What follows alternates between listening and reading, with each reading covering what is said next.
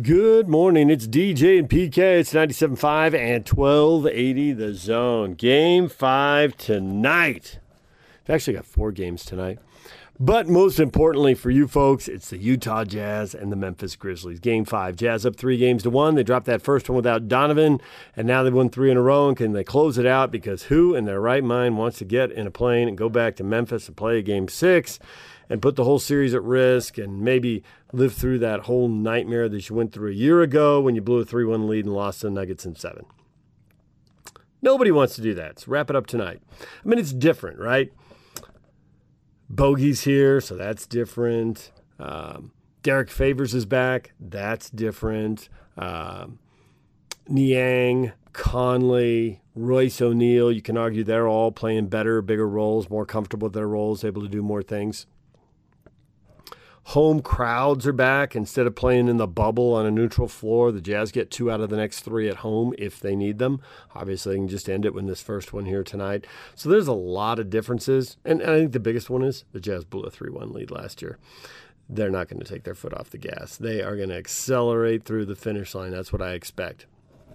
So see what happens in that game tonight. See if the Jazz can wrap it up. And, of course, they're going to get the Clippers or the Mavericks if they do, and they play tonight, and they are tied 2-2. Lakers and Suns were 2-2, and then the Suns blew the Lakers off the court. No Anthony Davis. The Lakers just didn't have it. Didn't have nearly enough. The Suns were up by 30 at halftime. The entire second half was garbage time. Not only was LeBron not in the fourth quarter, he wasn't even on a bench, went to the locker room, started working on treatment to get ready for the next game because their whole season's coming down to Game 6, and LeBron could lose in the first round for the first time ever. He's 14-0 in first-round series. He's never been down 3-2 in a first-round series. But here they are now. He's not 100%, and AD's not playing. I'd be surprised off what PK said yesterday if AD was playing. Actually, I'd just be surprised off what I saw on the court. But in addition, PK, knowing people who know people in the Laker organization, he gets some info once in a while, and it seems to be pretty spot on, whether it's LeBron moving to L.A., spot on, AD getting hurt and going to be out for a long time through the All-Star break and beyond, spot on. And now AD not going to play in Game 6. That's what I would expect. That's what PK has heard. And so really what that leaves us to discuss here is Portland. How could you? How could you have Damian Lillard be that good and have that game there for the taking, and everybody on the Blazers not named Damian Lillard went 1 for 19 down the stretch? Enes Kanter had a putback. Covington was missing dunks. The second best player on the team was stepping out of bounds. That line just jumped up and bit him. CJ McCollum, what are you doing? But Portland hung in there, because Damian Lillard was outrageously good. A big 3 at the end of regulation to force overtime. Down 8 in overtime, 3 big threes. They got a 3, they got a stop, they got a 3 from Lillard, another one. And then the Nuggets only hit 1 out of 2 free throws, and Lillard comes down and hits another 3. And all of Twitter was screaming, foul him, foul him, foul him. I'm kind of glad they didn't, because I just want the entertainment factor. I love watching him hit the shots. I don't really want to watch a free throw shooting contest. But tactically, Nuggets fans, I get it. You wanted your guy to foul. And there's always the risk if he sees the foul coming, he's going to pull up and shoot it and get 3 free throws, or maybe he's going to throw it in and get a 4-point play. And I just think they were a little scared after what happened with Austin Rivers at the end of regulation. He did touch him, and they had to use it, and they were going to give him 3. Rivers was defending Lillard, and he just touched him. Well, first off, he hand-checked him, which I don't know how you get away with that. Allegedly, hand-checking ended like 30 or 40 years ago. Allegedly, they changed that rule and made hand-checking illegal. And then there's a slight brush, and it's a no call 99 times out of 100, and this time they call it. Now, they challenged it, and they took the free throws away and said it was before the gather, so it's side out of bounds. So they inbounded it, and then Lillard hit a 3 and forced overtime. So Nuggets fans are incensed over the call and over the lack of fouling, but they did win the game. And as many people pointed out on Twitter, they won when Donovan went for 57 in the bubble, and now they win when Lillard goes for 55. It was wildly entertaining, and Lillard was outrageous. 6 of 8 shooting down the stretch while his teammates were 1 of 19. And he had 10 assists, and he was driving and passing, and Carmelo's missing a corner 3, And he wasn't the only one, but he's just coming to mind right now. It was just there were nothing good happened when the ball left Lillard's hands. Just, I guess, late in regulation before the 1 of 19 to close the game. C.J. McCollum hit a corner three. That was probably like the last good thing that happened when the ball got passed. If Lillard just shot on every possession, I think they would have won the game. But they didn't, and now the Nuggets are up 3-2. So Nuggets are up 3-2. Suns are up 3-2. Nuggets, Suns in the next round, unless something crazy happens here and the Blazers win Game 6 and 7 or the Lakers win Game 6 and 7. Now we're easing towards Nuggets and Suns. And, of course, the Jazz went 0-3 against the Suns in the playoffs this year, or in the regular season this year, and in the playoffs against the Nuggets, they lost in 7 last year. So really not teams we're looking forward to see, but, hey, first things first. Jazz have to beat the Grizzlies tonight and then on to the second round and see if they get the Clippers and see if they can handle those guys. All right, DJ and PK, Steve Cleveland, coming up next. Stay with us. Take the Zone with you wherever you go. Let's go. Download the all-new Zone Sports Network app on your phone and get live streaming of the Zone as well as podcast editions of every show. From Salt Lake to Shanghai, Provo to Portugal, or Ogden to Oslo, wherever you go, we'll tag along. Let's go. Download the new Zone app by searching Zone Sports Network wherever you shop for apps. It's the Zone Sports Network app from 97.5 1280 The Zone and the Zone Sports Network. DJ PK brought to you in part by Mountainland Supply. Join Scotty and Hands at Mountainland Supply's Customer Appreciation Day from 10 a.m. to 2 p.m. 1505 West, 130 South in Orem. Free street tacos, appearances by the Diesel Brothers and Rulon Gardner, plus free hats and T-shirts. Stop by Mountainland Supply tomorrow from 10 to 2. It's time to welcome in Steve Cleveland, our basketball insider. Steve, good morning. Morning, guys. Steve, the Jazz are up 3-1. They have won 3 in a row since Donovan Mitchell returned. Some Jazz fans are still worried. Some cite last year's 3-1 collapse to the Nuggets. What level of concern do you have for the Jazz? That'd be none. That would be none. No, they're and it's not like Memphis isn't competing and they're not coaching this group up, and they're I think the youngest team in the NBA, but. And they're putting up a battle and a fight, but not back at home. They'll finish this thing at home, and they're getting great production from everybody on the floor. And you can just see, I mean, every interview I hear, they talk a little bit about remembering last year and when they were up 3-1 and lost to Denver. But this team is not going to get upset in this setting, and they're playing great. I mean, they had to play well in the second half. Memphis has been quite a test. They just play so hard, and I can imagine Conley. He looks like he grew up playing there. He hit some big shots at the end of that game. Obviously, Clarkson and Mitchell kind of carried the team offensively, but the Jazz just continue to shoot the 3 ball, and that's been the difference. And they withstood some runs by Memphis, I thought, and that they could have kind of folded it, and they just came back and made big baskets. And fun game to watch. As I look at it, I got to give Memphis credit for competing because they're an emerging team and they're young and all this, and we'll check back in 2 or 3 years and see who they add and how much better they can be. But for right now, as I just look at it, I just come down to the bottom line is the Jazz have more talent, which is why they're up 3-1. I can't really see any other explanation. Yeah, you know what? I mean, it's not like both coaches aren't doing everything they can. And you're right about Memphis. I mean, they play with great effort. They compete just like the Jazz do. And there is just a difference in talent level. There's just so many different guys on that team that can step up. I mean, Bogdanovich is kind of just not, you don't even notice him in that game. And yet he's had games where he's had 25, 30, 40 points. I mean, he's capable on any given night. Gobert is kind of just invisible the first half, and all of a sudden he gets 16 second half points. And I honestly, Conley just seems more relaxed, more in tune with the guys. I mean, last year was a little bit of a struggle, but he's hit big threes, timely threes when momentum was shifting. And obviously the expectation for Donovan Mitchell and Jordan Clarkson is given. I mean, you expect both of those guys to step up and play, and Jordan Clarkson pretty much start on any other team in the NBA. He could probably start on this team if that's the way they wanted to go. But having him come off the bench, I don't know. He seemed like he scored like 10, 12, 13 points in a row for the Jazz. So you're right. The talent is different. The experience is different. Jazz should win this game. They will win this game. But it's fun to see a scrappy Memphis team play. I mean, we've all watched teams like this that are young like that, and they've got great energy. So my hat's off to them. I didn't know a lot about the coach at Memphis. You know, I mean, he's got a pedigree. He comes from a great line of coaches, but I didn't realize he was in his mid-30s. I didn't know much about him. So that's quite a success story in itself.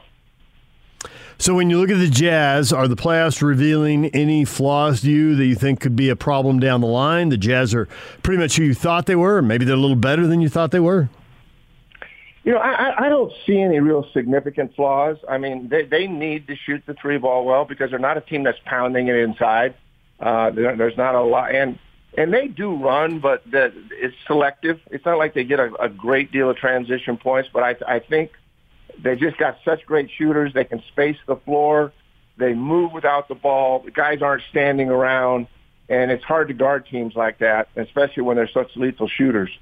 So, and you got a big guy inside, Gobert, who's not selfish. You know, he may not get a touch and a half, and then he comes in there and has a presence defensively and scores 16 points. So, I mean, you look at Ingles, Clarkson, Conley, Bogdanovich, O'Neal. I mean, they're all capable on any given night. And I think the advantage that the Jazz have, too, is they've been there. This group's now been together for a while. And you just feel like no matter what kind of adversity they face, eventually they'll get through it and make the right play. And so I don't know there's a team in the league that has a better chemistry and culture than the Jazz have.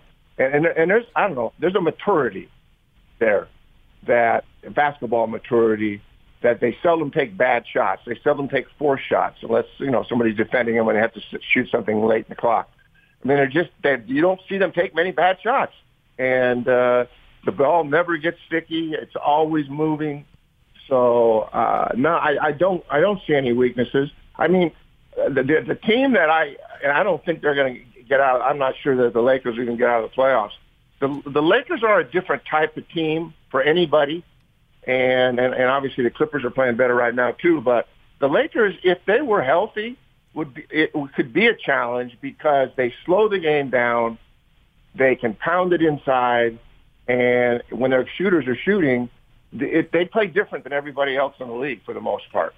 And so that would be a matchup that I think if the Lakers were healthy and the Jazz were healthy, that would be an amazing series. But I'm not sure the Lakers will even get to that point with the injuries they're having. So that's the one team, if they got healthy, that, you know, just any team that's got LeBron James on it can will themselves to win. He's done that a few times. But I just don't see anybody. I mean, honestly, looks like the Clippers are stepping up and doing things.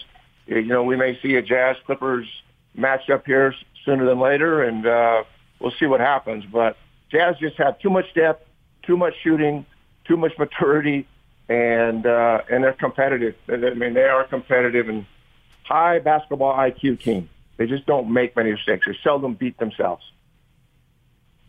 When I look at Mitchell now, I've come to the conclusion, maybe not on his own can he tell everybody, all right, guys, get on my back, I'm going to take you. But with this team and the composition of the guys who are in the rotation, I believe that they can win a title with Mitchell being the leader on offense with the help that he has. Maybe not individually, but with his skill level and combined with his counterparts on the team, I think he can do it. What would you say? You know what? He knows how to create space on his own and to get shots. But the spacing of their offense, it's hard to leave Bogdanovich in the corner. It's hard to leave Conley up top. I mean, you've got guys, they have to honor the shooters. And so as if Donovan Mitchell didn't already have a skill set to create space and get shots off, it's even more so with the team and with his teammates. And I think that his teammates are fully supportive of that. And you know what? Clarkson and I'd be interested to know the minutes that Clarkson and Mitchell play together because both of them are really, really good with the ball in their hands. And that's why Clarkson's so valuable, that when Mitchell can step off the floor, that Clarkson can just replace him. Not that he's Donovan Mitchell, but he can score and he can create space and he can make things happen. So they even have that when Mitchell's not in the game. So I agree. I mean, the setup, what they do offensively, the spacing, and the ability to shoot the three makes Donovan Mitchell even a better player than he already is, and he's really good. But he gets space that a lot of folks don't get because people sag and help. I mean, look at how the Jazz guard Morant. You know, I mean, they know they don't have a lot of shooters. They can clog up the middle. If they had shooters, Morant would even have more. And he's amazing as a young player. I mean, it's just so much fun to watch him and Brooks play because they're so competitive and they play at a high level all the time. But they have a much more difficult road to get to the rim or knock shots down because they're not surrounded with shooters like the Jazz are. Steve Cleveland, our basketball insider, joining us, and I am curious if you have any inside information on what could possibly be going on with the Clippers, because I thought Ballmer early in Game 3 was going to start firing people and cutting players. He looked way more into the game than anybody on the court. The Clippers were down 2-0 and just getting drilled. I mean, it's 8-2. Where's the response? It's 16-4. Where's the response? It's 30-11. Now, the response comes and they win the game, so who cares about a bad first quarter? But in the moment, I thought Ballmer was going to explode, and he's the owner. He probably knows what's going on. It just strikes me that this isn't X's and O's, whether personalities, chemistry. I can't put my finger on it. Can you? You know, a couple of subtle things that have happened. I would much rather have Reggie Jackson running the point, a guy who I know can make baskets. Not that Patrick Beverley doesn't have a role on his team, but they can't win with him playing a point guard 30 minutes. So Reggie Jackson's the one thing, and they've gone small as well. I think Batum, I think that's his name, is an undersized big, and so they have more versatility with that group, and certainly, the two, Leonard and Paul are making baskets, and they're shooting the three. I mean, they were 13 for 31, I think, in one game, and 13 for 33 in another. And so when they're hitting the three ball, Reggie Jackson is a guy that can, here again, create space. They have to honor him, which gives Leonard and George opportunities to, get into the seams and make things happen or help other guys. I don't know what happened psychologically or emotionally or within the chemistry of this team, but those two things, Reggie Jackson actually running the show now and then having Rondo come in. I mean, Rondo comes in and, he has a quiet night, but all of his points were in the fourth quarter. He scores late in games. So I think the Reggie Jackson and the Rondo, I like that tandem of point guard, but I like Reggie Jackson. He's athletic. He can take a beating. He can play more minutes. That would be one thing that I see that makes them better rather than just standing around passing the ball and taking contested shots all the time. And then, I don't know how good a friend Paul. I mean, Kawhi Leonard is a really quiet guy, but everybody I know a couple of guys here in Fresno are on the staff at Fresno State, and they coach Kawhi at San Diego State. And they said, he actually has quite a sense of humor. He gets along great with his teammates. And so I give maybe Kawhi, because he and Paul are both kind of quiet guys. And they're a little more reserved out publicly, though Paul's kind of got a on him a time or two in the last 6 months where he's saying things that have kind of got him beaten up a little bit. But I just think that the two of them must be having conversations and collectively as a team. I mean, they've kind of been embarrassed nationally, and they've taken a lot of wrath from a lot of folks, and rightfully so. They just haven't played to expectations or at a level they should be. But I don't think that team has great depth. I mean, if Morris can make baskets for them, they're way, way better. But they don't have a lot of guys coming off the bench and knocking baskets down for them. So they got to kind of go with the guys that are good. And obviously they got two great ones. So the collection of those things, I mean, hey, listen, I know how competitive Paul is, and I know how competitive Kawhi is. It doesn't settle well with them, and they've shown it. And I would be shocked if they lose this series. In fact, Dallas might not win a game. And the sad thing for Dallas is that Doncic looks like he's hurt, and that will really seal their fate if that's the case.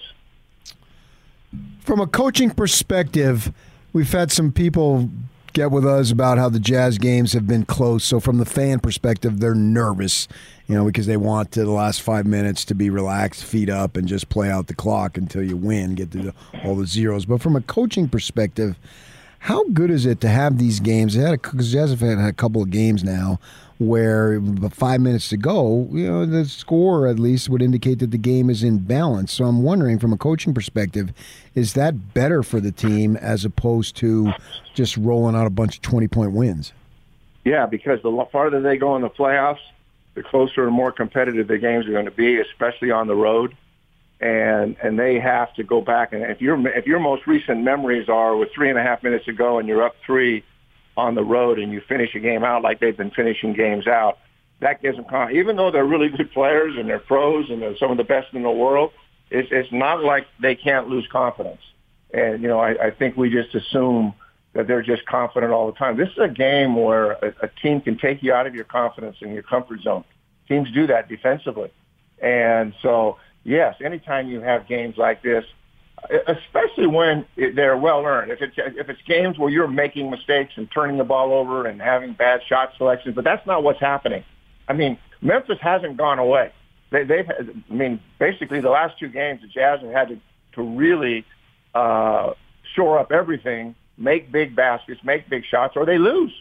And because Memphis came at them. And I know they're not as talented as the Jazz, but on the road, anything can happen.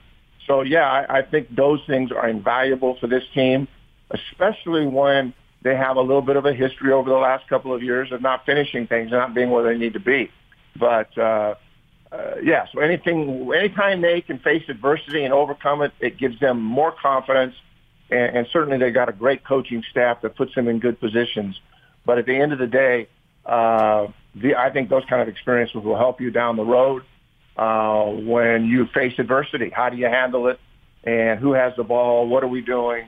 And to be honest with you, the Jazz have done that really well against a team. Anytime you're supposed to win and a team is hungry, a young team like this, you're going to be in for a battle. And I think Gobert said it at the postgame, is that, hey, everybody in this league's pretty good. And if you let your guard down at all, they're going to come at you and capitalize on your weaknesses. And so we just got to continue to play to the very end, especially when you're on the road. You get maybe it's a little more comfortable at home when teams don't shoot the ball. When you going on, it's hard to win games to start with, no matter what. I don't care what level you're at, but it's really hard to win games on the road against good teams and teams that play hard. It's a little easier when the big guy who couldn't shoot free throws is now at the point where he can go 7 of 9 and hit 2 pressure free throws late in the game. Yeah. Gobert at the free throw line, that's changed over time. It has changed over time. And, and I think the thing about Rudy that you guys have watched him practice and play for a long time, but he doesn't force things anymore. He's much slower in the post, not in the sense that he's slow of foot, but that he just takes his time. He's more patient. He can step through, and he's not in a hurry to shoot the ball. I mean, I remember watching him 2 or 3 feet from the rim and getting in a hurry and trying to get there and being in awkward positions and get a shot blocked or he's off balance. He's more balanced. He lets the game come to him. A lot of guys get frustrated if they're not scoring, and I'm not saying that Rudy was like that, but I just know my experiences when guys that are averaging 15, 16, 17 points a game, and all of a sudden they've got 2 or 3, they're trying to force stuff. Rudy's not doing that. And whatever he's done to get himself in a really good place mentally with free throws, because his form looks pretty good from what I've seen. But, just being 7+ foot and things can be a little more difficult for you when that's not something he's had to be counted on to do all the time. But they get 8 or 10 free throws from him a game and 15, 16 rebounds a game, makes him a lot better. But Rudy's really matured. In his interviews, it's just, again, you're around him a lot more than I am, but he just seems more at peace with himself. He went, that whole COVID thing too, that had to really wear on him, and he seems like he's in a really good place. How important do you think it is from the Jazz perspective going forward to close this thing out in 5? No, they need to close it out in 5. Very important. I think what happens if you don't, and then you got to go back to Memphis. Our minds are funny. We go back when we start feeling a little bit insecure about whatever it is, and then life is good, and then we get a little bit of hiccup, and then we're back where we are. It wears on you mentally and emotionally, and that takes a little bit of confidence from them. Not that they don't feel like they can still win this thing. They don't need to be going having a hiccup at home, getting beat at Memphis, and going 7 to win this in 7, because every time you go out there and play, there's the potential for injury. There's the potential for anything to happen. And if you can have 4 and 5 game series and you're fresh going forward, and you get to that conference, finals, and where guys are rested and they're confident and they're not banged up, makes a difference. I mean, let's face it. I mean, injuries have had a huge role in a lot of teams in the NBA this year. And whoever gets healthiest at the end of the year, when all things are equal, is going to have a better chance of winning. So it's just one less game they have to go play. They don't need to play more games. Play plenty of games to know who they are and what's going on. So if you can sweep or win a series 4-1, it gives you less. You get rest.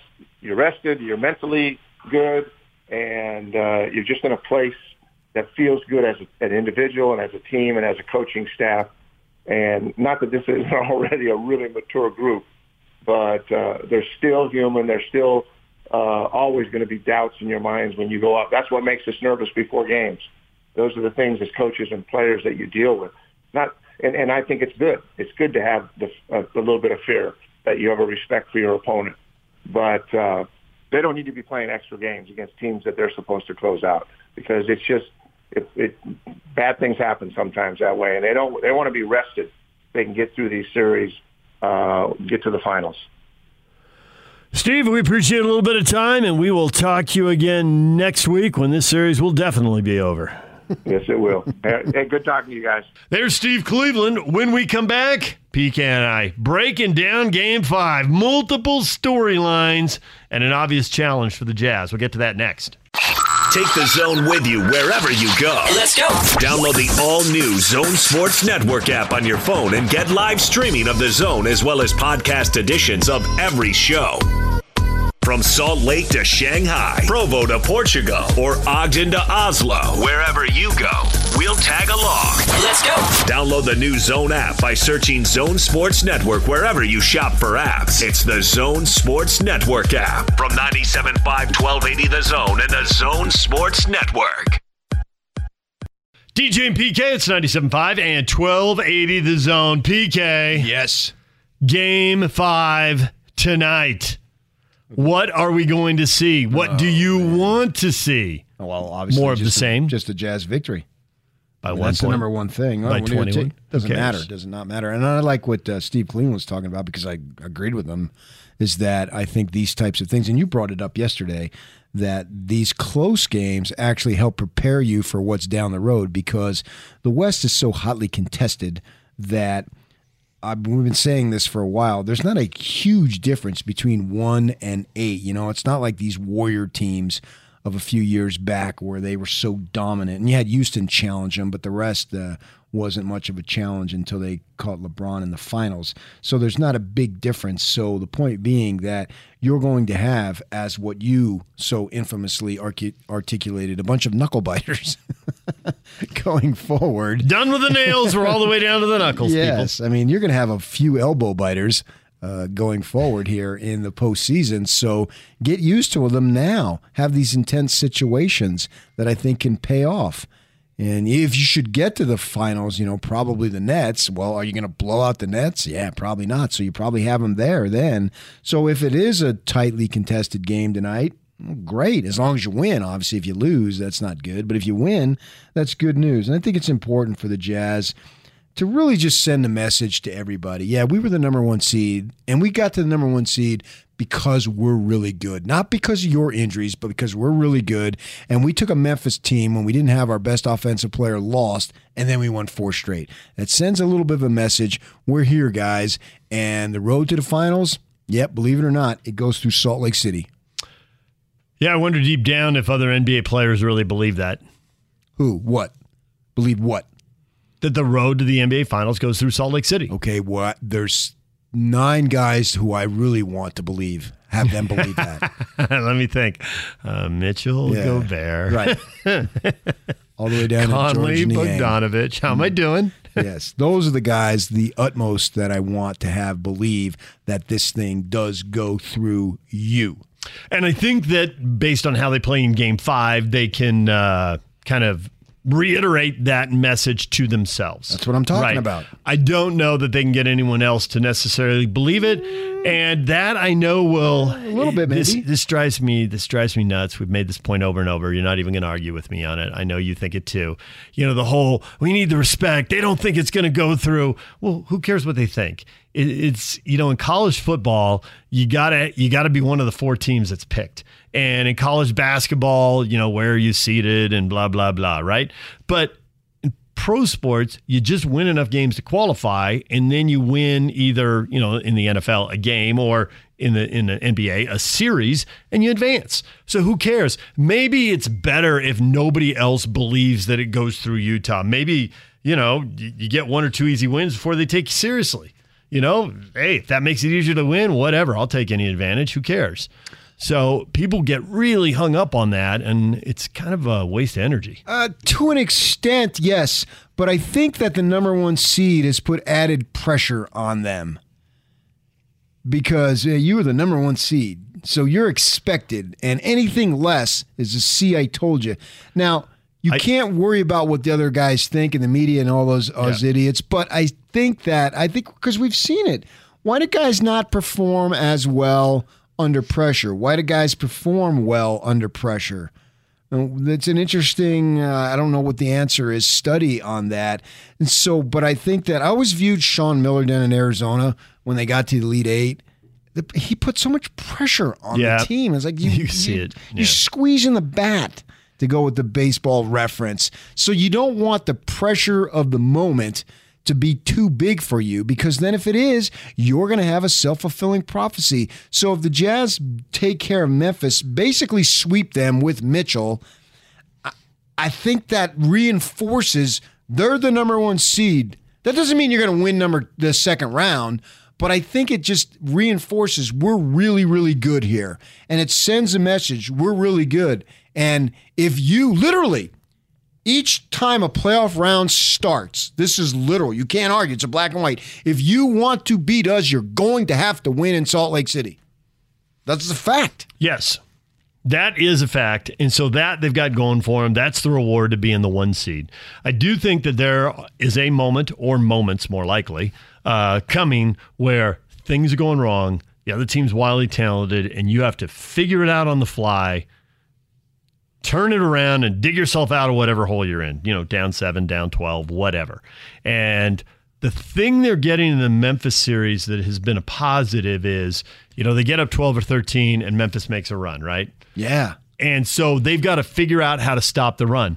The thing I think has really been positive is that they're not letting Memphis get the lead. Locke's got this. No, they haven't. Locke's got the stat on, with Donovan back, how many minutes they've led. I mean, they've only trailed like a grand total of 15 minutes. They took the lead in the second quarter for good. Maybe they took it in the first. I can't remember if they fell behind briefly in the middle of the second quarter of Game 4. But that whole second half, it was just repeatedly, they went up to 10, Memphis pulled it down to 4. They went up to 12, Memphis got it down to 5, So they're doing it on a lower level. Now, the Clippers will be more talented. The Clippers will be more experienced, assuming it's the Clippers over the Mavs. And they'll probably be down by 10 or 15 in a Clipper game. Now, maybe they'll be down, 2-1 or something like that. I know, right? And so that's going to be different. That's going to be a much higher bar to clear than this one. Sure. But I'm not even complaining about that right now. You'd rather be the 1 seed and beat up on an 8 seed. Yeah, and our tough playoffs will start 2 weeks after your tough playoffs. You go over there and knock yourself out and beat yourself up, and we'll be blowing through the first round over here. It'll get hard soon enough. It'll be difficult. Yeah, and I think that stuff in the first round, by winning convincingly a 4-1, if you win 4, especially with Mitchell being gone the first round, that is a convincing win. And I think that this just strengthens and makes everybody more mentally tougher. And that's the way I view it, that it's a bonus for these, not a bonus, but it's something that reinforces the quality of the team.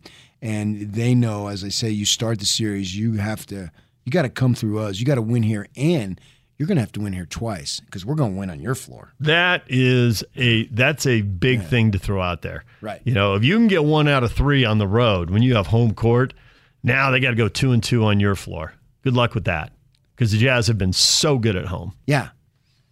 And the place, intensity and everything is going to ratchet up, and interest and so forth. It's a great time. If you have a really good team, the playoffs in the NBA are really something that's a lot of fun. And for the fan who lives and dies by winning and losing, it can be torturous. I understand that. But for the players, I mean, they've got to love it. And I think, Mitchell with this Dylan Brooks and this stuff, you can see him. He made a move the other night and he got the third foul and he stuck with the 3 fingers. That's stuff that they enjoy, actually. It's not anything that's a detriment as long as you use it correctly. And I think they have, and they've been using it in the right way. And it leads to a lot of fun for these guys. So I think that they should be having the time of their lives. But take care of Memphis now, because who wants to have to travel to Memphis? If you just played the next night at your home floor, that'd be something. But that's not the way it works. Who the heck wants to go to Memphis? Nobody in the NBA, they're so sick of traveling, they don't want to get on a plane and go anywhere. They don't. It doesn't matter. You could be such a downer. L.A., New York, they don't care. Right. Yeah, it doesn't really matter where it is. They don't want to travel. It doesn't matter that you're going by a charter and you're staying in a 5-star hotel. No, you'd rather be home. If you win, you get the day off. Especially this time of year. And coaches always use that. Take your kids to the park. Oh, yeah. Yeah. Coaches always use that. Hey, take care of business now. We're off tomorrow. Seen NFL coaches do it when the NFL Films does mic'd up stuff in the locker room. It's an incentive. Oh, it's absolutely. They don't need incentive. any more money. And the Donovan Mitchell thing in Oklahoma City. Remember, they were in Oklahoma City and they were up 3-1 and they lost Game 5. And the fans are going at him now. Yeah. And he told him, "Have a nice off season. We ain't coming back." And then they won Game 6 at home and won the series. Yeah, that was his rookie year. Yeah, just to have the gall to say that as a rookie. Right. And as a rookie, he already knew it. I don't want to travel. I don't want to come back here. What do I need one more game for? I mean, sure, we could win it and win the series, but what's the point of dragging this thing out? Right. Get it done and then relax. Sweet. And let the Nuggets, I keep saying the Nuggets, but let the Mavericks and the Clippers go at it, and whatever happens, happens. And at that point, you beat these guys in 4, essentially, with Mitchell. You really care, Clippers or Mavs? I suppose the Mavs would be easier on paper, but if they beat the Clippers, they're going to be difficult. Yeah, and that means that whatever Doncic has going on with his arm, he's probably feeling better, because I just don't think with Doncic at 70% that they can beat the Clippers. They might not beat the Clippers with Doncic at 100%. They might, but at 70%, I think that would really be hard to do. Right. But the Clippers, are they just a total enigma? I mean, no matter how, at 3-1, didn't you think they had the Nuggets last year? I mean, the Nuggets had done it to the Jazz, but they weren't going to do it again and do it to what we perceive to be a much better team. Yeah, I can only go as Bubblicious, and that's gone now, so we'll see a more true to-form thing that we expect. The Clippers are dangerous. They're very, very dangerous. They've got some wildly talented players, and they've got a lot of moving parts that can do a lot of different things for you. So I suspect that they'll win the series. It's really weird that I had never felt that confident about a team that was 0-2 winning a series. It's just bizarre, but I felt like, and I said it Friday when they were 0-2, that don't count these guys out, man, if they would have lost Game 3, obviously, but they didn't. And then Sunday night just laid into the Mavs big time. So I'd imagine Paul George, you can label him as an X factor, as they say, but I can imagine, I would think and make a strong argument, he's never had more confidence in the playoffs than he has right now. And actually, he's the best on their team right now, and that could change from game to game. But, Leonard can do his thing, and they've got a lot of different parts. So that's going to be a tough series if it comes to pass, which I think it will. But so what, man? Great. I mean, argue that the toughest series the Jazz will face on the way to the conference finals is the second round. And if you got past that, that's even better. That's a great scenario. You easily can make that case that the Clippers could be the toughest opponent you face. They probably should have been the 3 seed. They tanked to be the 4 to avoid the Lakers. And now the Lakers are battling injuries and worried about that. Or maybe they wanted the Jazz more than avoiding the Lakers. Think they wanted the Jazz? Well, they wanted the 4 seed. So that's not deniable. There's multiple layers that go with getting that seed. You wanted that seed for a particular reason. And the reason is, well, you wanted the first round, but maybe you wanted to orchestrate second and third rounds too. They'll never admit it.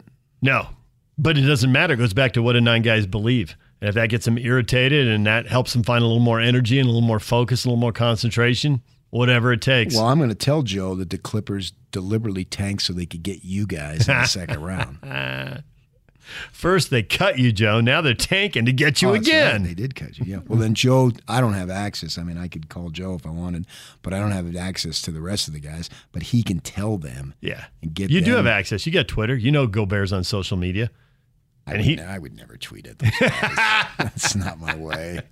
I know, but if you want it, you can. You've got access. I don't want Everybody's got access. That's true. But I doubt Gobert has any clue who I am, so he would just be... you totally underestimate yourself. I don't think Gobert has. Mitchell, maybe. Conley, maybe. Gobert. Because I don't think Gobert is listening because he doesn't care what the Utes are doing. No, he doesn't. Right. Or the Cougars. I mean, but he cares what people say about the Jazz. Correct. But I think those other guys, there might be a possibility of them listening for other sports. Because my guess is Mike Conley and Donovan are sports fans. Are they listening for Joe? Oh, yeah. Probably maybe then. They were aware of that. Yeah. But I would think like in October and November when their season is either barely getting going or hasn't gone yet under whatever the circumstances that year, they would be interested in... I mean, Mitchell's gone to Ute games. Yeah. And so he's probably a fan of college football. But I can totally see him on his phone listening to a Louisville station and hear people talk about his college team too. So, I mean, we're all, we know because we hear from Ute and Cougar and Jazz fans who are in Florida and California. But I doubt the foreign players are fans of the sports that we as Americans get involved in. But they might know who you are because Joe's on. He might listen to Joe and then bust Joe's chops over whatever Joe says. Maybe so. But Gobert, he doesn't need any more motivation. He wakes up with it. Yeah. And what a story if they were to pull it off. It would be so cool. Hey, he's the one who's tweeted out, our time is coming and that kind of stuff. Yeah. So, and you got to visualize it and believe it before it happens. And he's certainly done that over and over. And Mitchell's talked about it. Oh, I think Mitchell sees it. When you say visualize it, I think he literally sees the time coming. And we were talking about this yesterday about, and you've talked about his clutchiness and he's just different and you can build a championship team around him. He can be the best player on a title team and all that. And go back to his rookie season and think of all the people who talked to him at the end of the games. How many people saw it in him, right? LeBron did. Dwayne Wade did. The biggest stars of that, it's only 4 years ago, but that's pro sports for you. Things change so fast. I remember Paul George said it. Yeah, Paul George. Do you remember that? Right?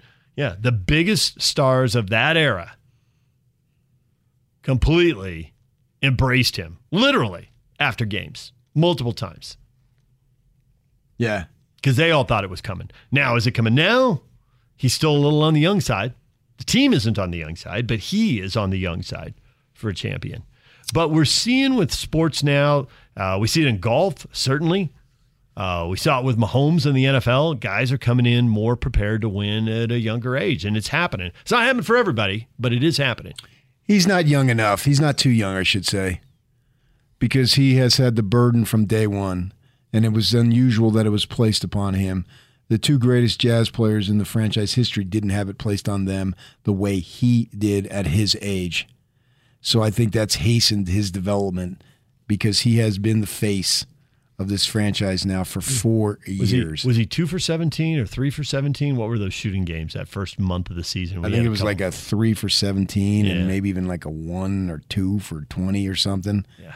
And it was full steam ahead. It's all part of the process. Yeah, credit for them that the Lindsay and Zanuck, and if Zanuck was here, he might have been gone at the time. But then obviously Quinn Snyder was here, and they went with that. They wrote it. And they're better for it. There's no question they're better for it. So I believe he's ready right now at 24 years of age to lead this team from the offensive standpoint. And then what's cool about it is that he doesn't have to lead the team in all aspects. And he doesn't have to lead the team all the time because there's enough talent that the burden of being the shot maker is shared. Yeah, LeBron in Cleveland, right? Where he had to do everything all the time, and the minutes he was off the court were a disaster because they had no depth. Right. And he couldn't give the ball up and go in the corner. Mitchell will do that sometimes, give the ball up, let Joe. Joe came in and had 4 assists real quick in Game 4 for a little stretch where they had him run the offense. I even think with Jordan that he had to be the leader of everything at all times. Mm-hmm. And I don't think Mitchell has to be that. He's certainly not the leader on defense. You've got that anchor there who can do so many different things. That's why I don't believe in and of himself he could get it done. But with his talent combined with the guys on the roster, I believe they can get it done with him leading the way on offense. Well, first things first, they got to beat the Grizzlies. Make sure you don't have to go back on a plane and fly back to Tennessee for a Game 6. Wrap it up and then have a few days off and see if you have a Game 1 Sunday or if it gets pushed back even further. No, I want Sunday. I do too, but we won't know that for sure until Friday night. Right. I think we can expect it, but we won't know it. Yeah. All right, DJ and PK, it's 97.5 and 1280 The Zone. Coming up next, what is trending? All the headlines. Stay with us. Your day has just begun. Yeah! But for DJ and PK, they're just hitting their stride. It's time for all your headlines from the night in sports as DJ and PK tell you what's trending. Are you ready? On 97.5, 1280 The Zone and The Zone Sports Network. Yeah! Hashtag Utah Jazz.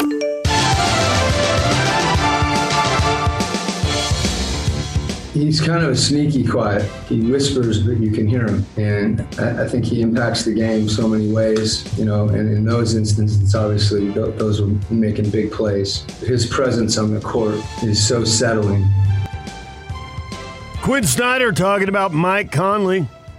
He's having a good series against the Grizzlies, making some big plays. They're up 3-1. Ready for a closeout game tonight, PK?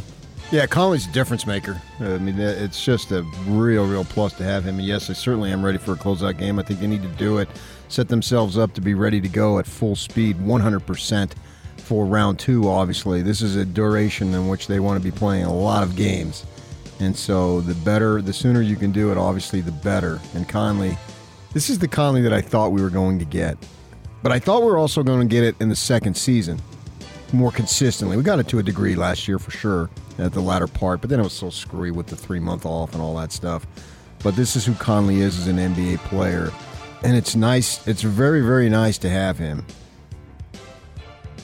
We'll see if he comes up with a couple more big plays in this game tonight. It's 7:30 tip time, NBA TV, AT&T Sportsnet. Pre-game show here on The Zone starts at 6:30. Jack, I'm going to start painting my upper body around 5:30. Nice. Which color are you going with?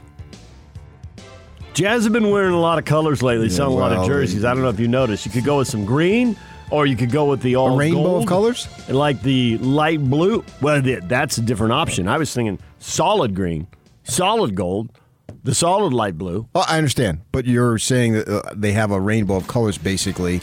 They've worn purple, they've worn black. Yeah, I mean, I can think of at least 5 colors they've worn, and I'm probably leaving something out. I like the red clay color, which is not by itself. But when they do the yellow, orange, red, black. Yes, I agree. And I think that's the one that best fits Utah. I mean, we all think Red Rock when we see that. We've all been to and I think Utah. those are the ones that best fits my body, too. Oh, boy. All right. Jazz owner Ryan Smith has provided complimentary tickets for courtside seats, lodging, and car service for a group of family and friends. Isn't that transportation? Yeah. What do we got? I saw that yesterday. Car service. Car service. That's awkward. Transportation. Car service, I think they're picking you up for the Tonight Show with Johnny Carson. Come over and change your oil? Because now we just say, I grabbed an Uber or, Lyft or whatever. I saw that. Why didn't they just use But car service, I think the dude's got on, he's probably about 6'4". He's got on the black suit. He's probably got the little goofy hat on. Might even speak with a fine English accent, but I'm not going to do that on the air because then Yak will make it into a drop and you'll torment me with it. No, I don't know about that. I've never had car service, so I don't know what accents they speak in. So Ja Morant's dad will be there, and there's going to be some friends too, but Mom doesn't want to go through it again. She's going to watch at home. She doesn't want to be in the crowd on the road. So they have to provide flights on their own, which they were doing anyway, I guess. Because it doesn't say that, right? It does not say that. Yeah. It doesn't. But he's probably coming. Yeah. Kid's not making huge money, but for a guy on the street, he's making big money. I had people sending me how much money he's making. That's not the point. It's like he's going to be making huge money. He's making, but this is only his second year, right? Yeah, he's got a couple years to go. He's making really big money, and he's going to make much bigger money. Well, he's not making big NBA money, right? But he's going to. Yes, he is. He's a marvelous player, fun to watch, and he will be a max player. I wish I'm a minimum player. I'm a mini player. He's at $9 million right now, and that is going to go. Yeah, nice. Yeah, second pick. 9.1. And yes. Zion. Yeah, 9.1, and then he'll go to 9.6, and then he gets $12 million, and then he'll get the 30 whatever million. What do you do with all that? I have no idea. I mean, you got to go meet with some financial tax guy and then invest it. All right, DJ and PK. Hashtag NBA. Dame goes left, gives up to Melo, back to Dame with Austin Rivers on him. Bounces off of Gordon again from way downtown, banked it in! There's the NBA record! Damian Lillard with his 12th three of the game, he's got 55! We got our ass kicked. I mean, it's just that simple. They got to whatever they wanted to get to in this game, and we got to be better, obviously, if we want to force a Game 7. So, obviously, a lot to learn from in this game, a lot to cover. See, what we got to do better going into Game 6. But, they pretty much just kicked our asses. I mean, there's nothing else really to say. Anthony Davis, I told you, the Lakers can't win this series. Forget about the championship. They can't win this series without street clothes. I'm not even... You want to explain that? I call him Anthony Street Clothes Davis because he's always in street clothes. You ain't got to explain it, Chuck. Yeah, really. What do you got to explain? The TV guy, Ernie, what's his face? Ernie Johnson. He may have said something negative about a player. The nervous laughter. Come on, he's telling the truth. The guy's injury prone. He's fragile. He's hurt a lot, and he's hurt again. Doesn't mean he's a bad dude, nor does it mean he's faking it by any stretch. No, he's not faking it. No, he's hurt. But all the other times, not just this time. Lakers were down 30 at halftime. The game was over early. Gave us all a chance to focus on the Portland-Denver game because the Suns were going up 3-2, and there was nothing that was going to change. I was hearkening back to my early times in Phoenix. I was happy for people I haven't seen in 40 years. Wherever you are. Meanwhile, we were watching the Nuggets and the Blazers, and Damian Lillard, with very, very minimal help from his team, put on an incredible show. In double overtime, Denver wins at 147-140. Lillard hit a three to force OT. They got down by 8 in OT. He hit threes on 3 straight possessions to force double overtime. Why didn't Denver foul? Everybody wants to know. Coach Mikey. Double team at half court and foul. Or let somebody else. When you're up 3, what is the point of having defenders inside the 3-point line? No idea. No Give clue. them the 2. And he did a step back inside the 3-point line, which would have been a great time to foul him because he would have gotten 3 free throws. But you look at Jokic. Why are you inside the 3-point line? Get outside. overplay them. Yes. And run towards Lillard. And if somebody else beat, or ties you in this case, because they didn't beat you, so be it. But Coach Mikey, man, I know he doesn't like to be called Mike. Coach Mikey, what were you thinking? And you're fortunate enough that Denver or the Portland couldn't have anybody outside. Lillard hit a shot. The other guys finished the game by missing 18 of their last 19 shots. And C.J. McCollum ended a possession by stepping out of bounds. By a foot and a half, practically. It wasn't even anything that was debatable. The sideline's right there. What are you doing? I mean, he went way back. Yeah. Put that right foot all the way out of bounds. Lillard scored the last 17 points of the game. Now they're down 3-2. And Denver on the verge. We're not there yet. No, I think it's still wide open. Wide open? Either team, yeah. I don't favor. Yeah, I mean, you obviously have to favor Denver slightly, but in each individual game, I don't know that I favor them. If they have, obviously, they're going to have a game 6, and if Portland wins that, then a game 7. It's not like I feel like, oh, Denver has a decided advantage. They have a decided advantage because they only have to win 1, and the other team has to win 2. But each individual game, you don't have to win 2. You just have to win that game. And in that game, I don't think either team has a decided advantage. All right, I'll give you that. But because the Nuggets only have to win once, generally, I don't think that matters. It's very rare that I see a team go up 3-2 and pick the team that's at 2. I know, but you always go to history. I mean, it's very rare, which means that there are plenty of times, just like, Dallas is up 0-2 or 2-0, and they were the 4th team and 84,000 tries that has only blown on 0-2. Well, they have. Yep. That doesn't mean nothing. That means nothing in this case. If history were to be decided, then it would be decided. But it's not. It drives me friggin' nuts. And I'm pissed already, and I shouldn't be, because I had a great morning driving in. Did you really? Yes, I listened to some Kenny Chesney and Kelsey Ballerini. Then I flicked over Frank Sinatra, I Thought of You. And then I flicked over some more on the Elvis station. And I got Viva Las Vegas, which brings back many beautiful memories of the Utes many times. West Conference tournament. Not just tournaments, but when they would play Vegas each season. And Vegas always had a ton of talent, but Majerus would freaking out-coach whoever's on the other side. And they'd win almost literally every time. And he's Elvis screaming Viva Las Vegas? Yes. Those were great memories. I came in with a smile on my face, and you ruined it. Yeah, well, I think the Nuggets are going to beat the Blazers. But anyway. Good. Now I'm going to be a hardcore Portland fan. Absolutely. Go Blazers. Enos, you're my guy. I think he had the one and the 1 for 19, didn't he? Wasn't it his putback? I think that was the one. Well, they should be doing clear-outs for Enos. Nets beat the Celtics 123-109, so the Celtics are done. The Nets are moving on to play the Milwaukee Bucks. James Harden said something on an on-court interview, obviously after the game, that really made me think this is going to be the team to beat. He said, with our offensive, just powerful, powerhouse offense that they have, if we can get 3 or 4 stops in a row during the games, we're not going to lose. They don't need to be a great defensive team. I agree. I think that's 100% spot on. And I was listening to him saying that, and I thought, that's very, very insightful. You just have to dig in a few times a game, basically, because with this offense that you got, and these 3 guys capable, each one of them, of going for 50, and I think Harden has had his best season ever.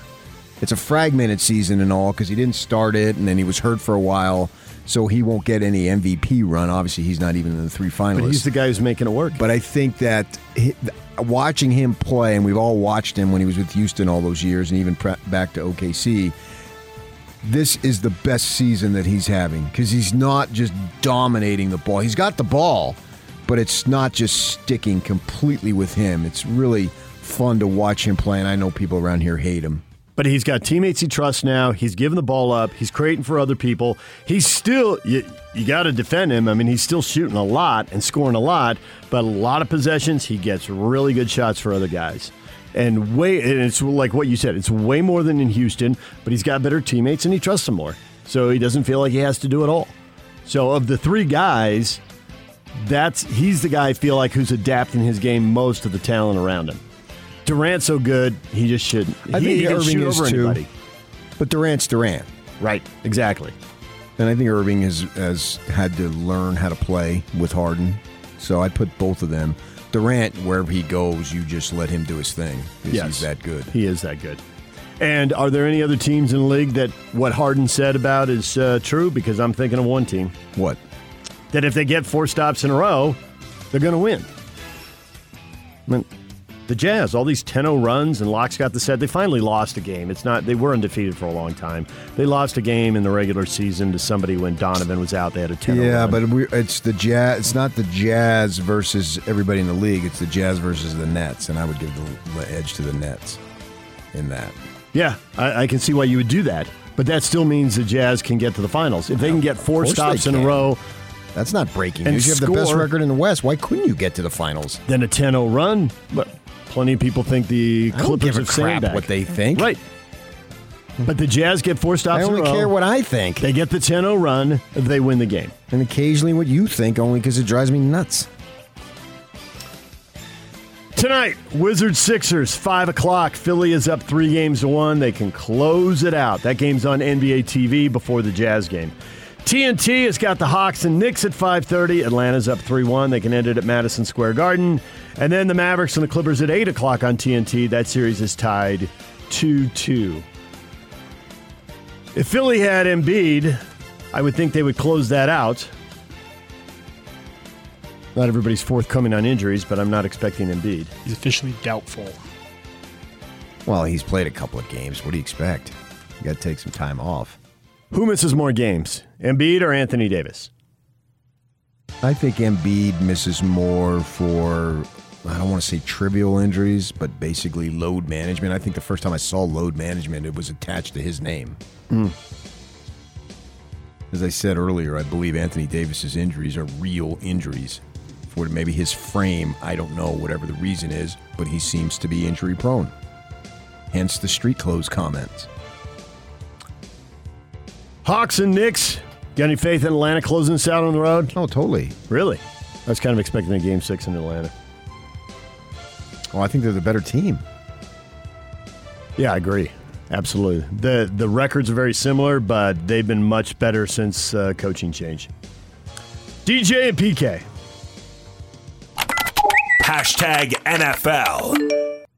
I felt it was the right thing to do if I wanted to play. I felt relatively healthy, all things considered, at the end of a season. But just felt like I had more in the tank, and just felt disappointed about the way the season ended, obviously, and hate to go out that way. So just wanted to let them know that if they wanted me back, I felt like I could give them, everything I got. Ben Roethlisberger taking a pay cut, restructuring the contract, coming back for the Steelers. Feels like it's getting near the end of the line there, but he's going to do one more year in Pittsburgh. I didn't think he said he was going to retire after this season. No, but apparently the way they restructured the pay cut sets it up that it's going to be hard to keep him for another year. So I don't know that he'll retire either, but I don't know that he'll be in Pittsburgh. Maybe they'll find a way again. Bills restructured Stephon Diggs' contract, converting $11.7 million of his base salary into a signing bonus. That'll help the franchise save roughly $8 million in cap space. Now Buffalo's got $11 million in cap space. What will they do with it? What pieces will they add to the puzzle? Use it wisely. I think they're a team on the come who's going to be in the playoffs for the next few years there with Josh Allen leading the way. They are not far away from a Super Bowl. Tampa Bay Buccaneers coach Bruce Arians said he's uncertain how much quarterback Tom Brady would do during the franchise's mandatory minicamp. Brady had off-season knee surgery, and Arians said, I don't know how much I'll let him do with guys chasing him around. We'll see what the doctors say. He may be doing a lot of coaching. Yeah. Wrap Tom Brady in bubble wrap in the offseason. It's not about the offseason. Get him through it. DJ and PK. Hashtag college football. Florida Gators coach Dan Mullen gets a 3-year contract extension through the 2026 season. His annual salary goes to $7.6 million. Third highest paid coach in the SEC behind Alabama's Nick Saban and LSU's Ed Orgeron. Saban's at $9.1 million, Orgeron at $8.7 million. Saban's got the multiple national titles, Orgeron's got one.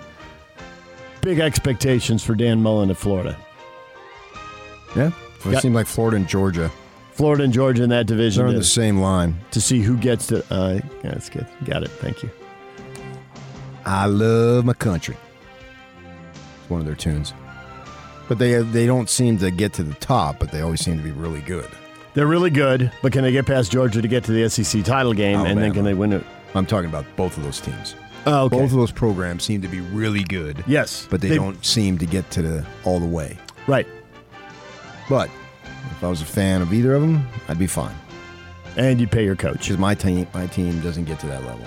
So is Dan Mullen getting this because they think he's about to get past Georgia? Because they feel like Georgia's a half step in front of Florida. I think he's a hot candidate, and he's got the look, and NFL maybe snooping around. And they weren't in the mix before him. So he's getting paid for getting him back in the mix. Well, immediately before him, before him, they were. Before him, they were at the top. DJ and PK. Hashtag Major League Baseball. The 0-1. Swung on, there it goes. Deep left field, it is high, it is far, it is gone. A walk-off, bottom of the 11th, game-winning, 2-run home run. Frazier, Clint Frazier. Frazier goes downtown. He hits a 2-run, game-winning, walk-off home run. And the Yankees beat Tampa in 11 by the score of 5-3. Reddick digs in. First pitch to him from May. And a line drive down the right field line. Fair ball into the corner. Extra bases. One in. Here comes the running run to the plate. Pavin Smith. And the Diamondbacks walk it off. Reddick delivers a 2-run double. And the Diamondbacks come from behind and beat the Mets in 10 innings, 6-5.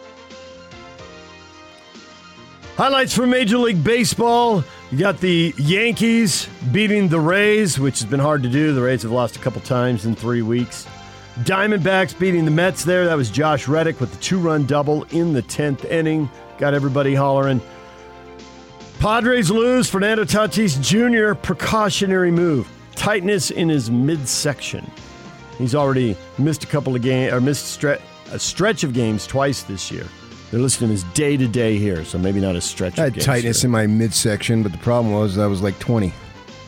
Now it's very loose in my midsection, despite all the sit-ups. Cardinals beat the Dodgers 3-2. So the Dodgers and Padres both beaten. That's good news for the Giants. Yes, it is. It's great news for us. Us? First team I ever rooted for was the San Francisco Giants. You got so many teams. I can't even keep track. Love the game. So you got the Giants, you got the Dodgers, you got the Angels, you got the Diamondbacks. Well, if you want to go in, I was going to say, if you want to go in order, I'd put the Phillies second, Giants first. First team you ever rooted for. Well, I don't mean now. I meant in chronological order. Uh-huh. I'd say it was I loved Willie Mays, even though I don't even know he was on the team. And then the Phillies, I was a big fan of theirs. And then I move out to Phoenix and get the Dodger games on the radio. Vin Scully, grew up listening to him. So then I come here, and even though when they had the Twins, not so much, but when they got the Angels affiliation, and then I lived there too. Then I moved there, and I end up I was never a baseball beat writer, but there's so many games that you did vacation relief. So I was like forced to follow them. You know what I mean? Yep. It's part of work. Yeah, because at any given time, I could look on the schedule and see a 3-game series was mine. And you had to know, you had to step in. And I'm trying to make my mark. So I had to be aware. I couldn't be a hindrance to the newspaper. So certainly them. And then the Diamondbacks came into existence. So yeah, a bunch. Nationals Steven Strasburg left early. Tight right trapezius muscle, making his third start since a month-long start on the injured list. He'll get an MRI today. He's been hurt a lot, too. He has Street been. clothes Strasburg. That actually works a little better. Injured list.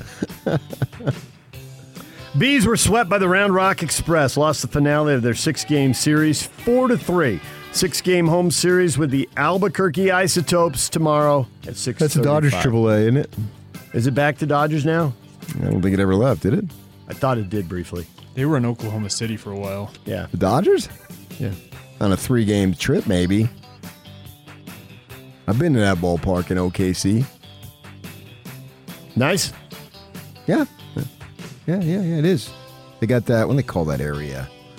I can't think of what they call it, but it'd be like Lodo in Denver or something. It's an area, and they got restaurants and whatnot. And for work, I've been there. BYU had an NCAA tournament appearance there once. Did they? Yeah. BYU basketball got sent there once. Oh, we're talking baseball.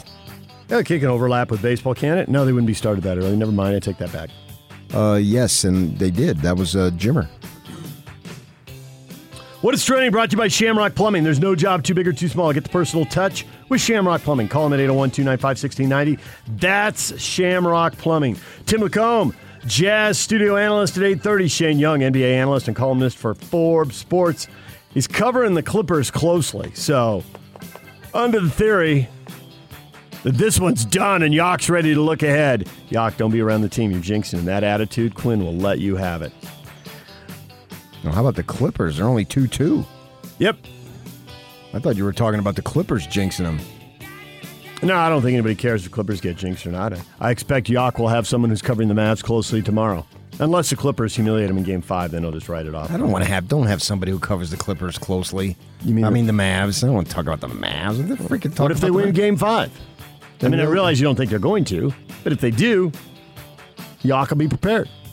Well, okay, I'm going to sit it out. Okay, let's do that. DJ and PK, it's 97.5 and 1280 The Zone. The question of the day coming up.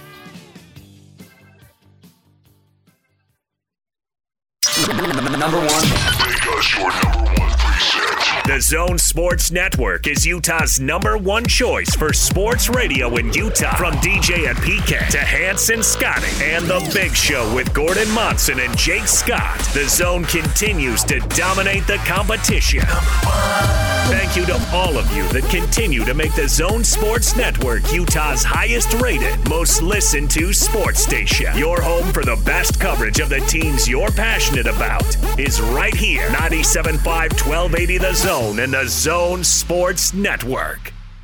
Hot Takes or Toast brought to you by Jerry Seiner Cadillac. Check out the bold new lineup at Jerry Seiner Cadillac. It's definitely not your grandpa's Cadillac. No, listen, now you said Donovan Mitchell said the job ain't done, but I would ask, is the jaw done? No. They'll both be done at the same time. I don't know about that one. No, indeed. Ja won't be done until he dunks on Rudy. They could be done much, much earlier. You know, the Jazz up 20. You're going to DM them, take them out. Donovan Mitchell them. I'm looking for the Jazz to DM Ja. My wife thought his name was John all this time. She just figured out it's Ja? What is Ja? I said, well, it's actually Jamel and the J-A. But Demetrius is his first name. Jamel is his middle name, and they just shortened it to J-A. So is the Ja done? The job may not be done, but is the Ja done? No, he's not done. I could make a strong argument that emotionally they're just coming here to get beat. Yes, you could. Did you start to get that feeling in the end of Game 4? Start to see that doubt creeping in? Oh, once you go up 3-1. I don't think in the actual game, maybe the final minute or so, but I think that they thought they had a shot, and then the Jazz took over, as they've done both games, very similar games in terms of it being close with 4, 5, 6 minutes to go, and the Jazz just pulling away at the end there. So maybe not in the moment as the game's being played, but when you're down 3-1, no team who's ever had the best record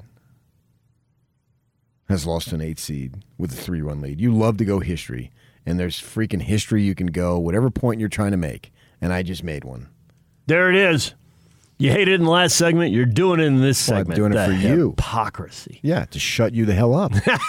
Well, I'm going to keep talking. Okay, but not on this point. Because you're a big history dude. Okay, name me a 1 seed that's lost to an 8th seed after having a 3-1 lead. I can't do it. I'm trying to prove how absurd it is. So then you say the jaw is not done, but yes, you just use your stats to whatever stats you did before. I zoned out on that. Zoned out. Good. Well you played. and the other guy, you go back and forth on it. Meanwhile, I get my winks, so I'm more fresh. And so if that means anything, or if it means everything as it does to you, then this thing is over. Because no team who's been the 1 seed has ever lost after having a 3-1 lead against the 8 seed. So ha ha ha ha ha ha. Anybody expecting anything other than a closeout in Game 5? Cameron thinks it's going to be a cage fight. Cage? It's going to be a basketball game. Well, mostly our guys getting the crap kicked out of them and the refs letting Memphis get away with it. Oh, brother.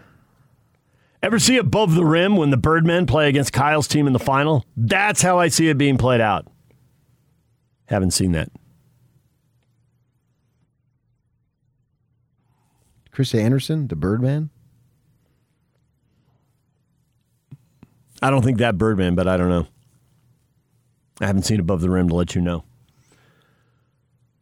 Expect a fight, but the Jazz are too much for the Grizzlies. They should end it. Chris.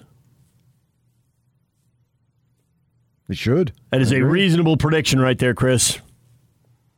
Grizzlies will push back for a while, and then the Jazz should pull away. Hector says they're closing it out. There will be no repeat of last year. Last year's the last thing on my mind. This is a totally different deal. I'm coming today to put shirts over the seats. I'm so jacked. Is that what you're going to do? I'm a team player. Had a kid. I'm down with the cause. Sooner or later, you got to play like the number 1 seed against the number 8 seed, Darren says, and hopefully we'll do it tonight. Sooner or later? They've been doing it for 3 games. I mean, sooner or later. I don't know. I thought that was a little bit of a downer from Darren right there.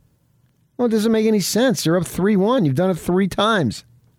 Sooner or later? What are you talking about? Jay DeButter says, I think we'll be fine as long as we match or exceed their intensity. Can only imagine how the crowd's going to be. That watch party on Saturday was absolutely insane. Felt like it was a home game. I vote you guys do way more watch parties. All right. That's 1 vote. Watch party. We have nothing to do with that. But whoever you guys are, have more watch parties. Yeah, you guys. I don't know who's in charge of watch parties.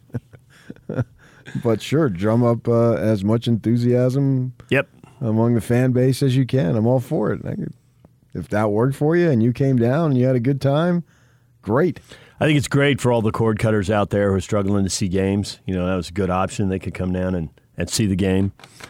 I know Bowler will have him on. He said he loved it. The energy in the building, having been broadcasting in empty buildings, he thought that was great. So, of course. That's 2 votes for good energy, people fired up, having a good time.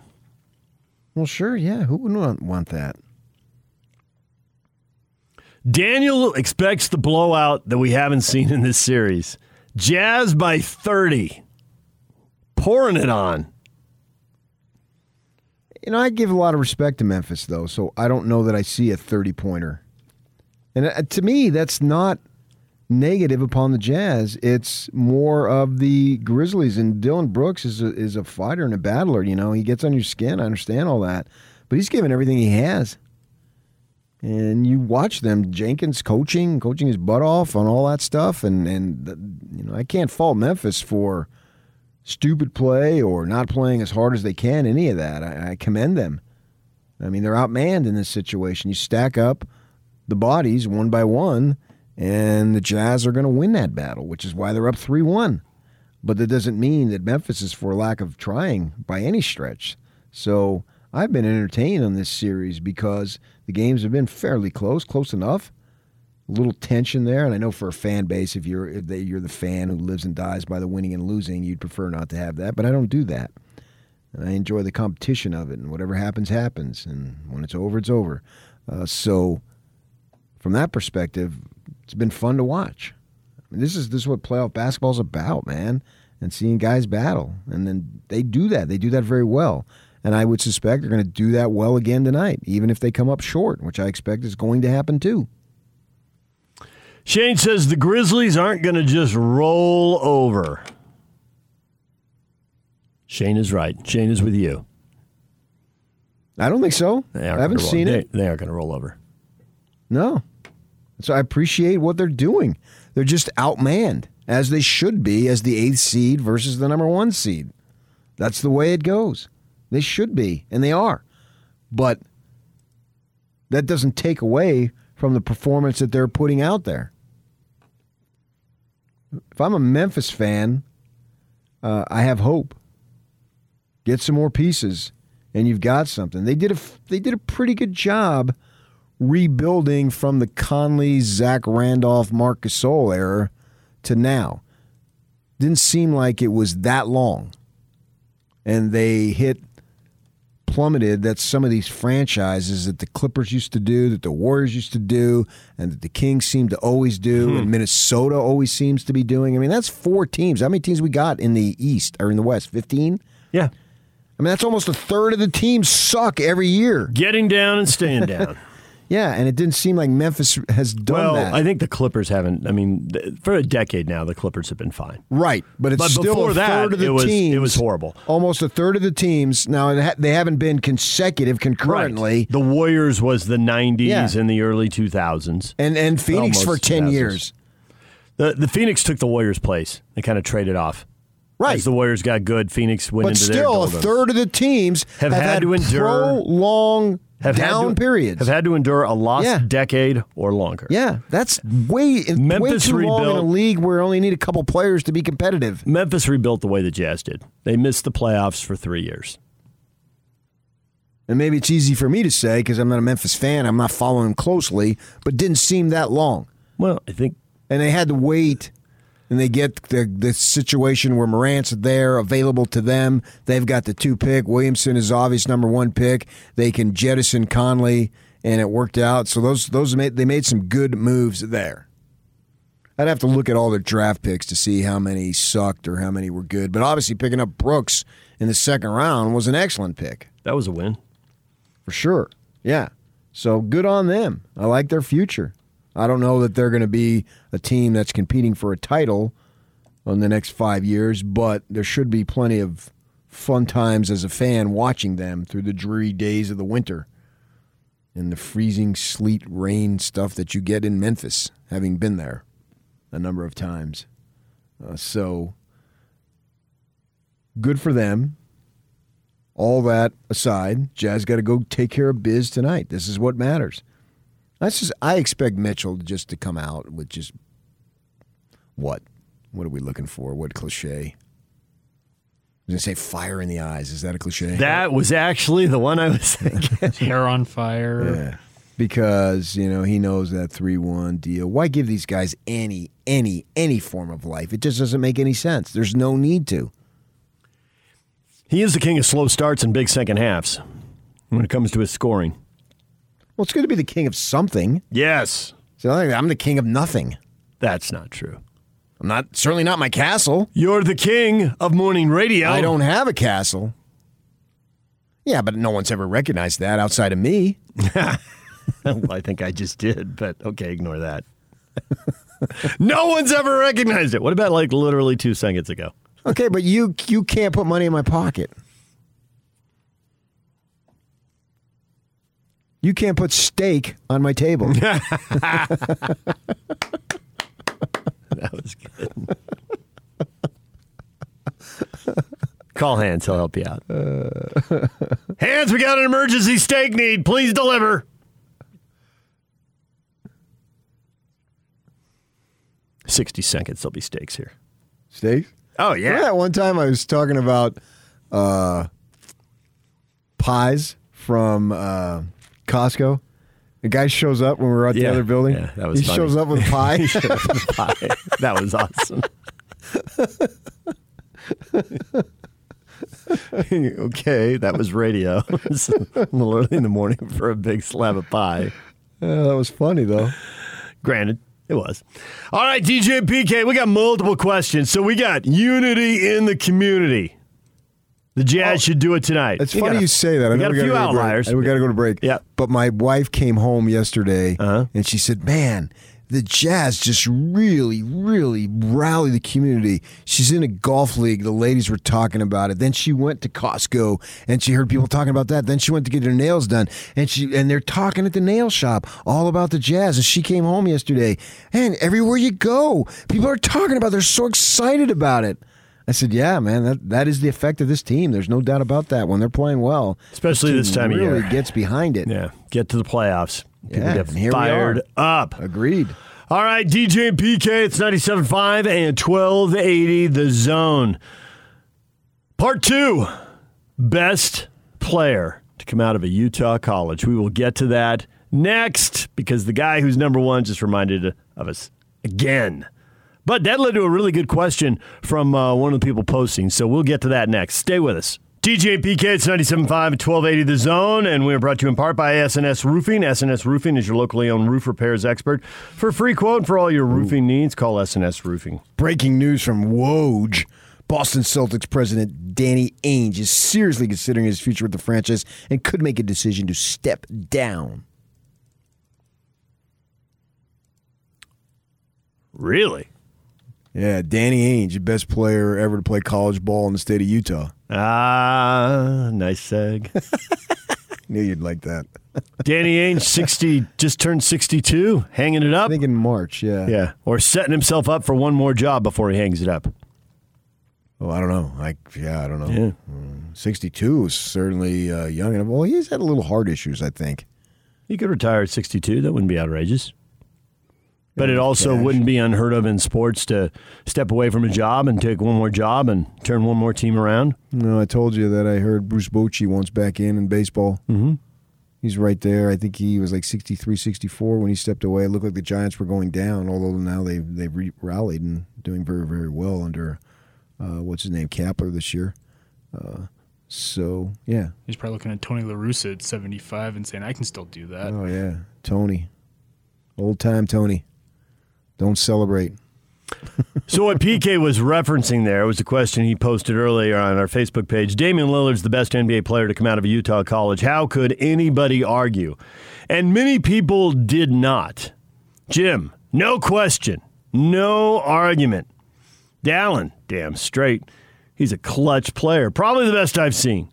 Yeah, but see, I didn't say that Danny Ainge was the best pro to come out. I said he was the best college player. Mm-hmm. Two different things. Yes. You phrased it carefully. I saw what you're doing. Now, Lillard at the NBA level, and this is as fresh as last night, so obviously you have immediacy bias when he's draining threes left and right. Jeez, my goodness. And carrying his team when everybody else on his team literally sucks and literally can't make one basket, most of them. They were 1 of 19, you said? Yep. So he was 6 of 8 and scored the last 17 points. Everybody else went 1 for 19. Pretty doggone impressive. And he's a smaller dude, so you know he's not right at the bucket. It's all stuff from in this case was threes. And he has that reputation, well-deserved, because of the fact that he's made so many of those. But if you're just going strictly on NBA, if you're going on Pro Bowl, I think you got to give it to Jimmer. What are you doing? If you were going on Pro Bowl, what are you talking about? Because you're going to define China as pro ball, and he's if you're getting paid, China. That's pro ball. Yes. Yeah. So put all the Duke guys in college when they're getting paid. Hey-o. Pro ball. or Cherokee Parks, where are you? DeAndre Ayton, and take a pay cut to go to the Suns, huh? So if you just go, if you want to be snobbish and just go exclusively NBA. Yes, that's I think what most people want to do. Okay, well, I'm inclusive, buddy. So if you just want to stick to your league, then I think you go Lillard 1, Chambers 2. So we have a lot of people. Lance says, honestly, a better thread would be who's second best behind Damian. And we've got multiple people here. A lot of them go Chambers 2, but there's quite a few of them who are going Ainge number 2. But I think they're 2-3. Really? Now we got some like Aaron. He's got Andre Miller 3, Mel Hutchins 4, Danny Ainge 5. Shouldn't Andre Miller get serious run? He should get run, but I don't think he can catch Lillard, Chambers, and Ainge. Really? Shouldn't Van Horn be in that mix? He should be. He didn't have a long career. He stepped aside. He got tired of being traded all over the place. Sean Bradley's probably also in the conversation. Sean Bradley got some shout-outs here in the list. I don't know about that. I'm just saying... At the bottom of the list. The older people did keep adding to the list as it goes on. So Greg Kite eventually gets a shout-out. Fred Roberts, Ronnie Price. Everybody. Bogut, yes. I think one Lillard... Put and Michael then you got to Smith choose. on there. Let's go. Let's put Chambers. Mike on. I think Chambers had more individual success and stats. Ainge played on really good teams, with one exception. He obviously won big in Boston, and you can dismiss that and like anybody would have won with Larry Bird. Okay, not anybody, but I get your point. It's easier to win with Larry Bird. Actually, that hampers his individual accomplishment. Sure. Because he was down the list. Yes. As far as Chambers was on teams that weren't as good with players that weren't as good, and he's getting more shots and building up more stats. Although in Phoenix, they had a pretty good team, and he was a premier player. Yes. I think the thing that speaks well for Ainge's career, you got to give him credit for, is most places he went later in his career, he was an important piece of a winning team again. He was in Portland, a role player. Yeah, but in Portland and in Phoenix, well, he was always a role player. That's the thing. Chambers was the star. He's right. He's a role player. He's a role player. Ainge was a role player who won a lot. Okay, he's a freaking role player. Except in Sacramento. They didn't win then. I can repeat it again. He was a role player. I realized his teams were winning, but he was a role player. And then Miller 4. Ooh, I might put Miller up there a little higher, man. And that's probably bias in my case because I covered him. I was working for the Watchdog Now website at the time and saw those great games and witnessed them all, you know. Markov told me about a guy that was from Utah who was really good, and that's Mike Newland. And if you look at it, he really liked Mike Newland. He played late 60s at the U and played probably 10, 11 years in the NBA.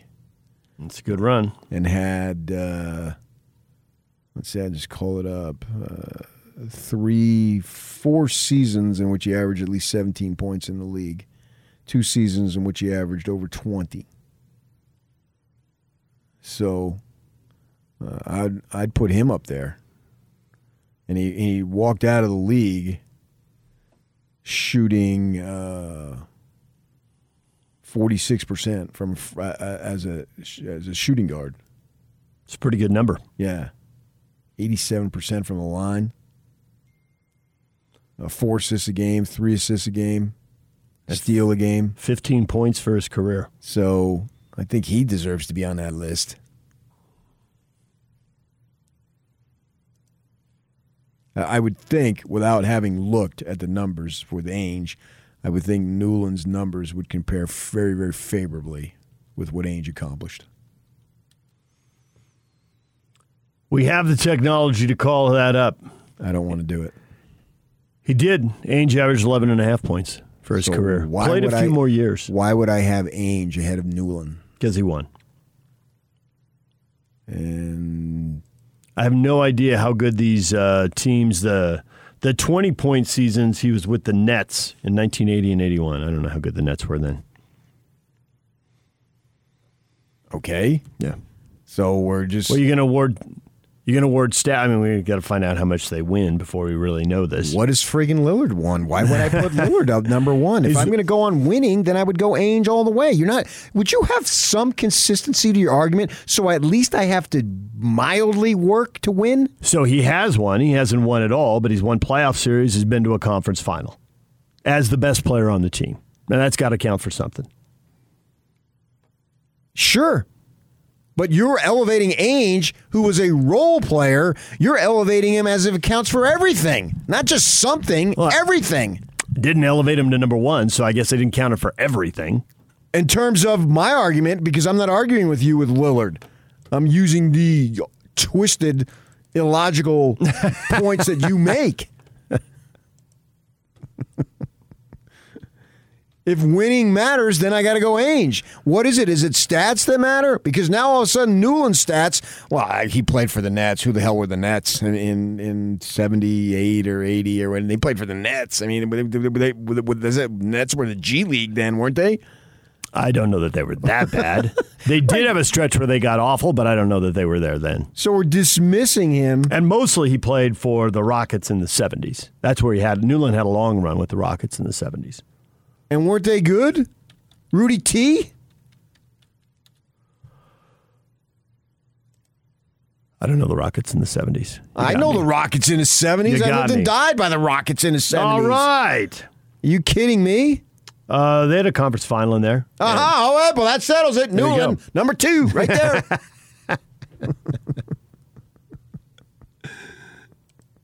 Rockets were in the East back in the day. How about that? Were they the Buffalo Braves? No, they were Houston Rockets. They're just in the East. Weren't enough Western teams yet, I guess. Flipped them from one conference to the other. Those Nets teams were bad. He scored a lot of points on bad teams. We'll give him more points for being in Houston and getting some wins there. Well, then, geez, we shouldn't really consider Lillard anything. What did he do last night? The team lost. They were a 24-win team one year there. 34 the other year. Right. And they would have been a 10-win team without Newland. Thank you. DJ and PK, it's 97.5 and 1280 The Zone. Tim Lacombe, Jazz studio analyst, coming up at 8:30. Stay with us. DJ and PK brought to you in part by Rough Tough Products. Rough Tough sets the industry standard for custom seat covers for cars, trucks, SUVs, and UTVs.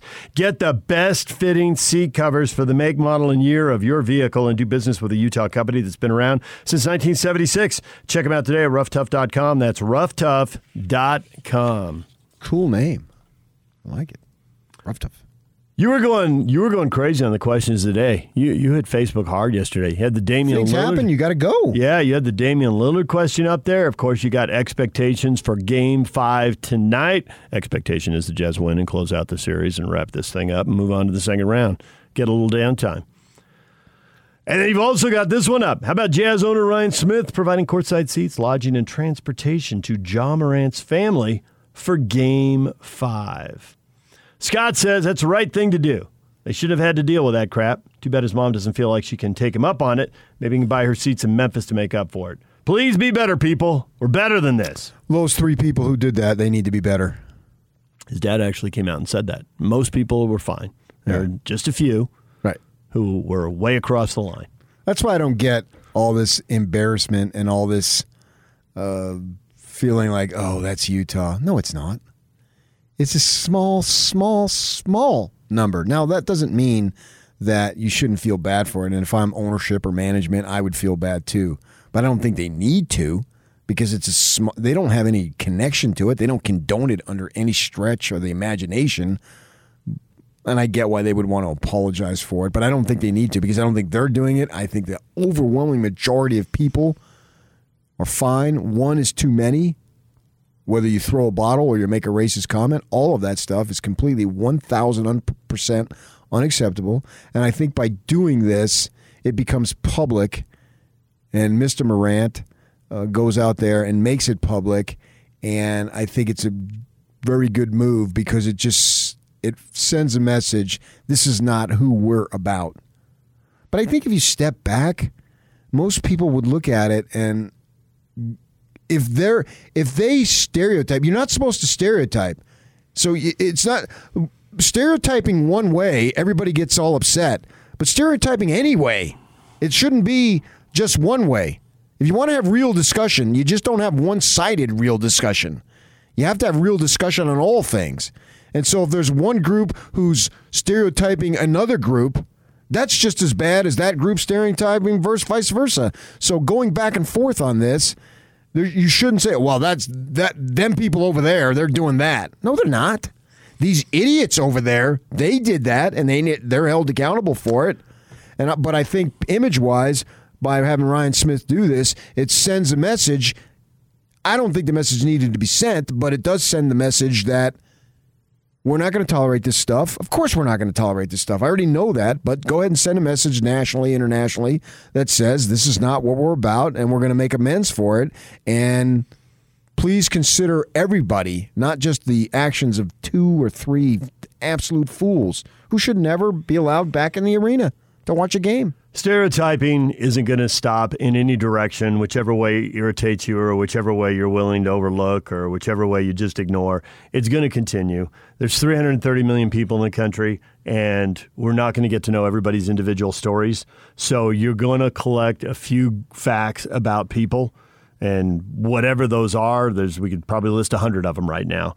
And you're going to kind of lump people together because it's exhausting to hear 330 million people's individual stories. So stereotyping is going to keep happening. So I'm with you on the image thing, and you don't have to do it.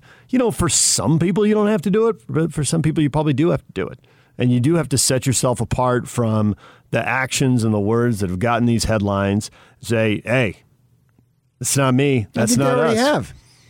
To you, right, but to somebody living in random fill-in-the-blank state whose life experiences are, I don't know, because I don't know 330 million people's individual stories, they may need to hear that.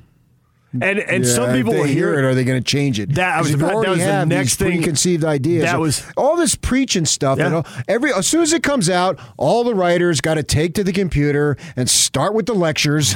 Here we go again. Another lecture by somebody. All you're doing is preaching to the choir. It's a large choir because I think, like Charles Barkley said weeks ago, most people are good. He did say that. I saw him say that. Yeah. And he thinks people pit each other against each other for their own reasons. Politics, money, power, whatever. But what do I know? I don't know. And I'm totally with you. I don't know how many people's mind it will change. But if it changes somebody's mind, then I think Ryan thinks it's worth it. It is worth it. If it changes nobody's mind, it's still worth it. But it definitely isn't going to change everybody's mind. Some people are going to hold on to whatever they're going to hold on to. And I think as far as the franchise, players to come, they're going to look at this place, they're going to see it, they're going to see everything that it has to offer, which is great, and they're going to make a decision. And the decision is not going to be, well, I don't want to play in Utah, so I'm not going to go there. No, that is old news. That stereotype is gone. And it's never coming back. Players are sophisticated enough, they're smart enough, their people are smart enough to know this franchise here can give me everything that I want. So I don't worry about that perception in the least. Now, the bigger thing is not in the least. No. I'll give you largely, but back to 330 million people, there's 450 NBA players. Okay, fine. Well, I guess more with two-way contracts now, but you get the point. I get the point. And so many players, tell me about the minutes, tell me how much time I'm going to play, tell me how much money I'm going to make. Yes. Probably how much money I'm going to make and then how much time I'm going to get. And a whole bunch of stuff. And a whole bunch of stuff. Winning organization, blah, blah, blah, blah. Are there personal relationships with people who are already in the organization? That can give you an edge when you're competing for somebody who's got 2, 3, 4 options. Right. All that stuff is important. Yes, right. That's my argument. For a lot of people. But I can't rule out the fact there could be 50 players in the NBA who are like, I really don't want to go there. No. Because of whatever happened in their life and whoever they know and whatever their backstory is. No. You don't even think there's a small number of players. You and Dennis have done your work. It is complete. Work is never complete. Okay. That's what I'm getting at. There's still a handful of people. But not enough to where it causes any concern. So, are there 3 people out of 450? Of course. But it's nothing that you're going to worry about. It's going to have zero impact on the franchise. No. They have got the word out. And players, I believe that when you say that about players, you're calling them ignorant. You're calling them stupid.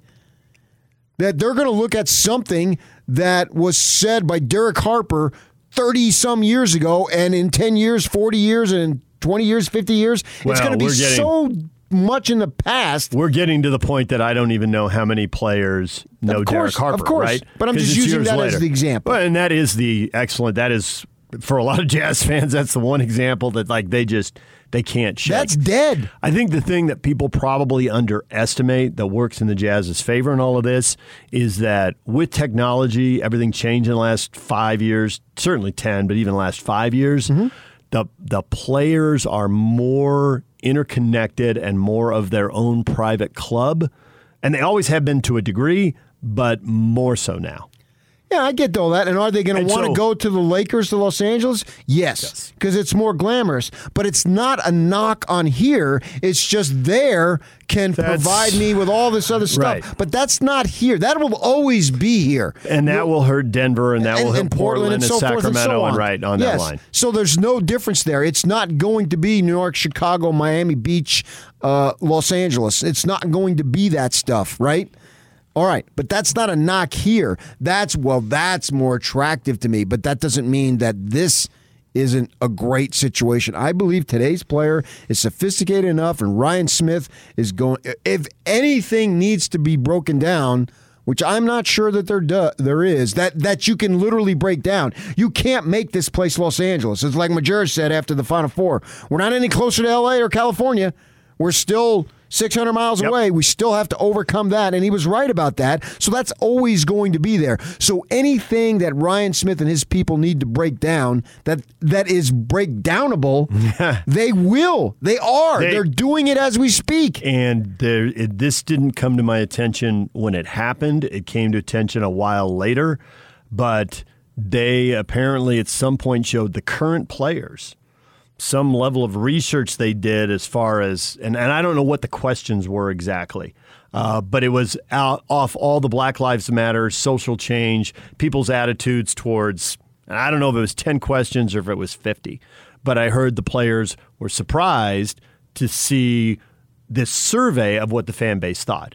Because the players hear the loudest, angriest voice coming out of the stands. You know, if you were playing and you were sitting on the baseline and you heard 50 people yelling and 49 of them were yelling about the game, you know, hey, ref, that was a terrible call, good shot, hey, you're going to choke this free throw. But one person yelled something that was way across the line. That's what you'd hear. That's what we would all hear, you know? And so they got their preconceived notions. Whatever this research was, the players showed them, the players were surprised by it. So I think you always have to be doing it. But it doesn't mean that you're starting from square one every time you do it. But there's some level of information, education, I don't know what the right word is, knowledge that you got to pass along. People may not be aware completely. I mean, you and I know a lot about each other because we've sat through a lot of commercial breaks and golfed and whatever, you know, but there's still stuff about each other. Partied hard. Like rock stars. So all that stuff, yeah, I think they get to the individual, and I've been saying this for years. You want to break down a stereotype?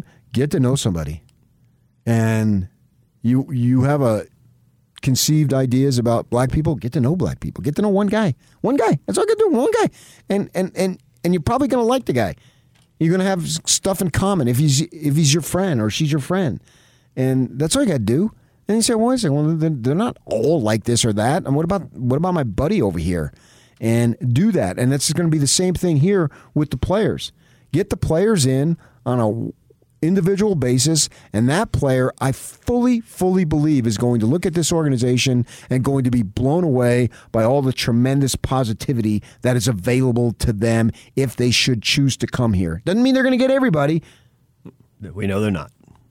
But I have no doubt in my mind you're going to get people that want to come, and to the point where you're going to be competitive for years to come, as long as you continue to do the right things and make the right draft picks, blah, blah, blah, blah, blah.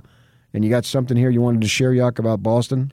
Yeah, so you mentioned earlier that Danny Ainge is considering his future. Yes. Both Woj and Shams Charania are now saying that Brad Stevens is moving into their front office full-time as their president of basketball operations. He will lead a new search for a new head coach, and Danny Ainge will be stepping down from his job as GM. Okay, well, that's passing the torch. That is big news right there. What next for Danny Ainge? Golf. Golf? Grandkids. He's got a slew of them, right? He does. That's a good combination right there. The one son's a politician down here. What is he? Tanner actually just resigned his position. Oh, he did? Yeah. Okay, well, he lives here, and I think his daughter lives here. He's got a couple of kids here, I believe. Yeah. What does this mean for your guy, Austin? Austin? That's a good question, too. Well, obviously, he's attached to his father, but having been around Austin many times, I think he's got a brilliant basketball mind, so my guess is he may have to move someplace, but he'll have employment. The kid, he's not a kid anymore, but he really knows his stuff. I enjoyed immensely chatting with him, and plus, not just the basketball stuff, just the personality. Oh yeah, he's got it. There was the one year Keaney Young got Player of the Year in the conference, and we're down in Vegas, and they had 2 African Americans on their team, and the Tribune, bless their hearts, the people working the desk that night, they had a big outline cut in around the figure of the Player of the Year with my story. Well, it was the other black guy. It wasn't Keaney Young. And so we're down at the Thomas & Mack. It's unbeknownst to me because I don't see the paper. Sure. I'm down there. You're in Vegas, right? Yeah. Austin, they come out after open media session. We only got 2 of them, and you had a 50% chance to get it right, and you got it wrong. Like, what are you talking about? And he told me, of course, I was mortified. And he was ragging me on that. He's a funny dude, but I always enjoyed his basketball mind, so I would think he would be fine. He may have to go into another organization. All right, DJ and PK, there you go. Danny Ainge stepping down as president of basketball operations. Brad Stevens from the bench to the front office, and now the Celtics need a new coach. 5th best basketball player to come out of the state of Utah to play college ball, Danny Ainge. He's not the 5th. You think he's 5th? I go Damian Lillard, Chambers, Miller, Newland. Van Horn, Ainge. Okay, so you, after all that over Newland, you didn't even put Newland in your top 5. You're a beauty. But I put him 6. That's a great position to be in. DJ and PK, it's 97.5 at 1280 The Zone. Tim Lacombe, Jazz studio analyst, coming up next. Now let's get this party started. This is Hans Olsen and Scotty G on the Zone Sports Network. I have to believe that it will only take once losing in a 3-1 setting to have it never happen again. They have to come into this Game 5, bringing it back to Vivint Arena, and in their mind they're thinking, not going to let this happen, not a chance. We will fight until we have no fight left in us because we want to end it now. You don't let this go to 6. You don't let this go back to Memphis for a 6th game. This has been such a point of emphasis for this team for so long, ever since Game 7 against Denver, that this will not happen again. I think this team is insanely focused going into that game. I would be shocked if on Thursday we hop on the air and we're talking about not a lot of life there, not a lot of energy. I don't know what was going on with that team, but now they've got to go back to Memphis. Hans and Scotty, weekdays from 10 to 2 on 97.5, 1280 The Zone and the Zone Sports Network. Fuck yeah.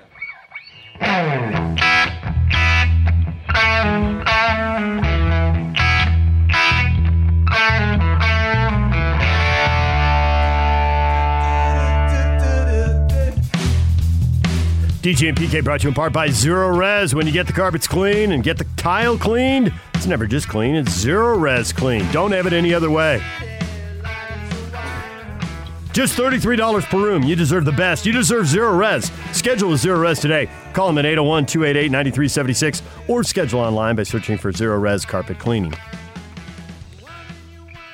Time to welcome in Tim Lacombe. Duran, huh? Do do do do do do do do do. Tim Lacombe, Jazz Radio studio analyst and part-time rock star. Tim, good morning. What's up, guys? Are the Jazz going to be hungry like the Wolves? Well, I hope they're more hungry than the Wolves. The Wolves are out, so. Not them Wolves. Those Wolves. Just those Wolves, yeah. A pack of wolves.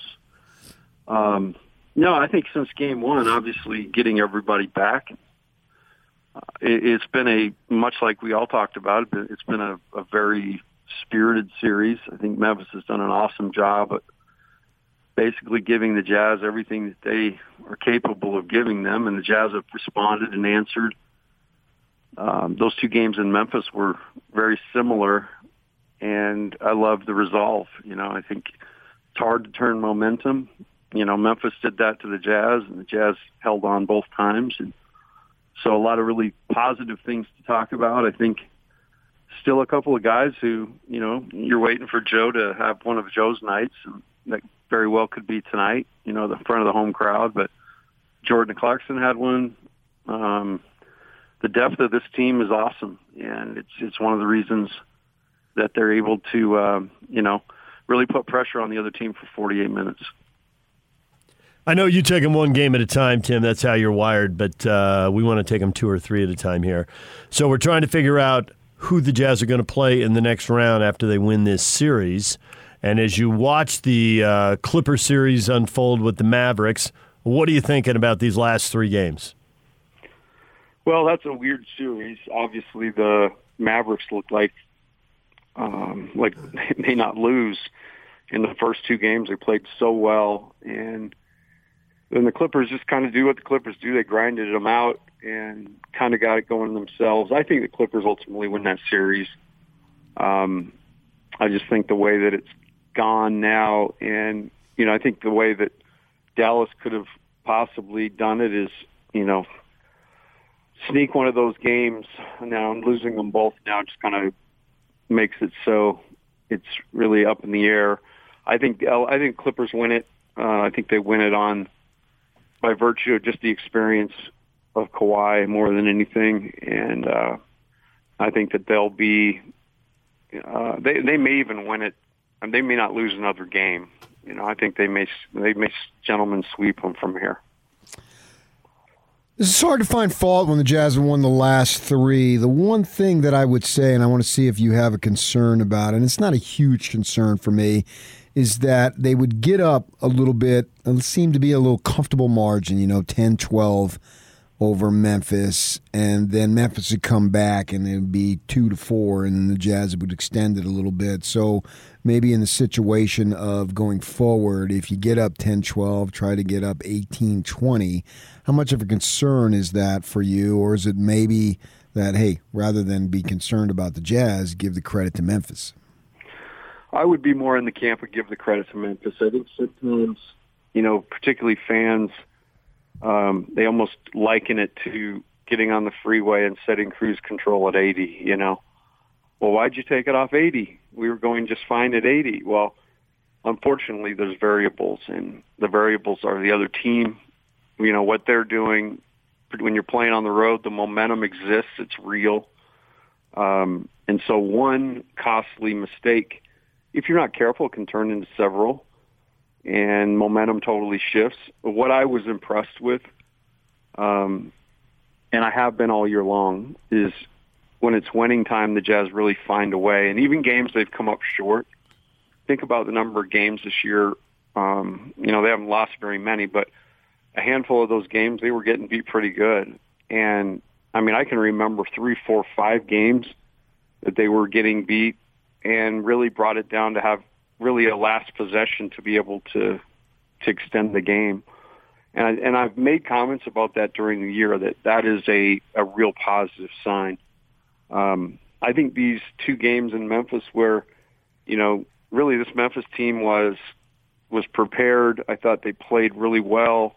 I think they played as well as they're capable of playing, actually. They're getting scoring from all sorts of different guys. They've had Grayson Allen who's stepped up and been big for them.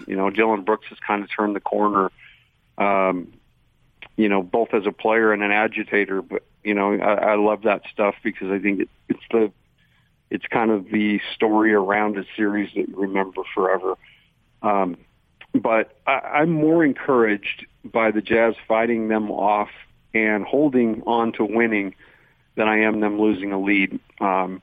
Because losing a lead is not just necessarily not taking it serious. It's there's variables involved there, and that's just really a hard one to understand to the layperson.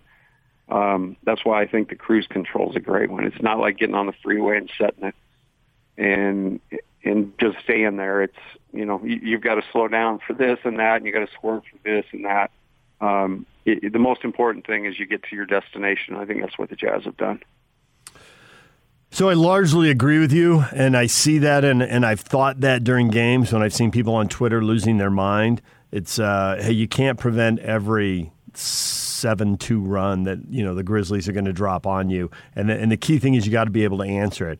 I do think that when we get down to the bitter end here, and the Lakers seem to be getting separated from the herd by their injuries, so we'll drop them from the group. But whether it's the Jazz or the Clippers or the Suns, or if it's the Nets over in the East, and maybe Milwaukee or Philly, who, when the best teams get together, is going to be absolutely ruthless? Who is going to be what PK just says? Like, we got you a little off your game at 8, we're taking it to 15 right now. And who is going to be absolutely ruthless and miss no opportunities? And I think when you were coaching, I think coaches really value the players who have that, who bring it out, because as a coach, you have so much stress. There's so many things you can't control. And so to just see one guy out there who you're like, this guy never, ever takes a possession off and lets anything slip. This guy always drops the hammer. When you have that player and you have that team, that's what's going to separate the very good teams from the team that has a championship, isn't it? Yeah, that's an element of it. And again, I don't think it's something that you can look out and see from someone always, because again, the variables of fatigue, injury, somebody maybe just not feeling great, confidence issues. So there's so many things, even within the context of the minutes that are going out on the floor, that each individual person's going through their own thing, and they're fighting their own battle. So, again, I think collectively, if you can get a group that really, really knows the score, always is aware of the score, and fights like hell to win the game, and I think that's what we've seen from this Jazz team all year long. Now, as many times as maybe they've given up a lead, which I think if you watch NBA games, it's pretty crazy to me. I've stopped watching early in NBA games because, if you catch it about mid-third quarter, you're going to see all you need to see. It's kind of funny because it's more just jostling in the beginning, unless, like last night, where Phoenix just jumps out and the Lakers are done in the first quarter, because the score's gotten so.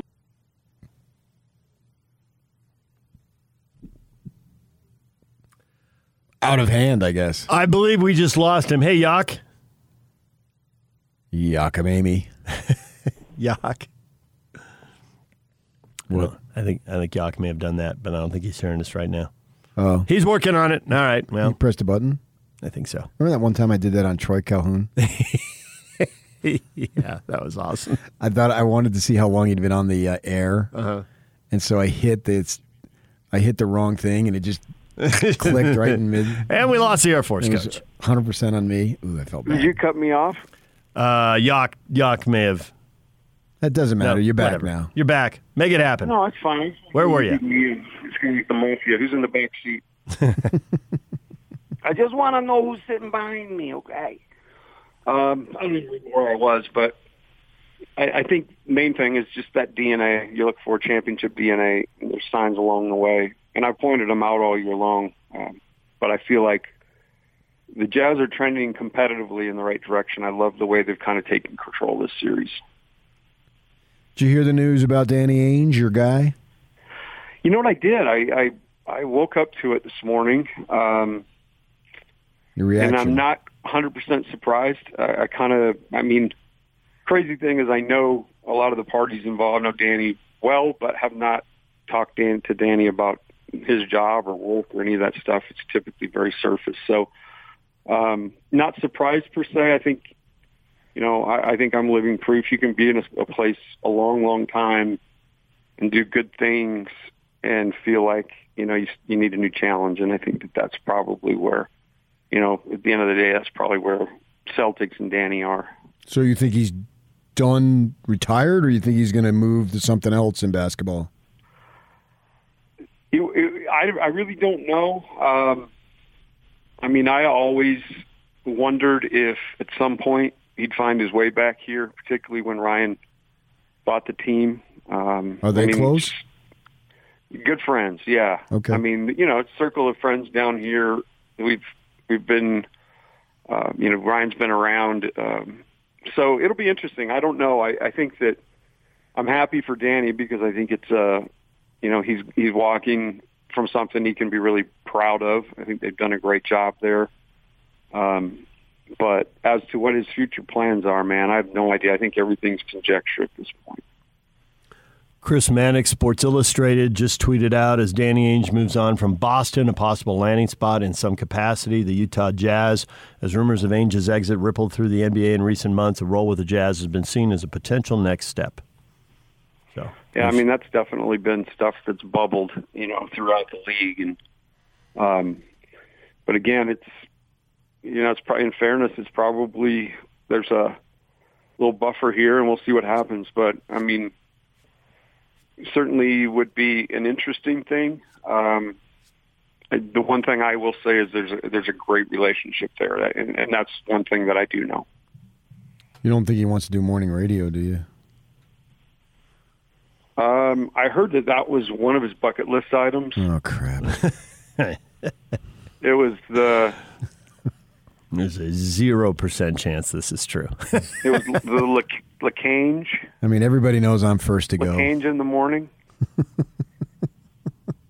I see what you did there. That was clever. TD. Oh, so you and touchdown. You and him replace us? Is that what you're saying? Mm-hmm. I know. Lacomb's been after my gig for months now. Just came on as a guest and fired us both. I'll just I'll cover I'll dip that in gold, that mic that you've been using. Yeah. Never to be used again. You know what it's dipped in right now? Chocolate. You're such a freak, bro. It's fondue in the morning with PK. Cheese. Oh, that'll do, fondue boy.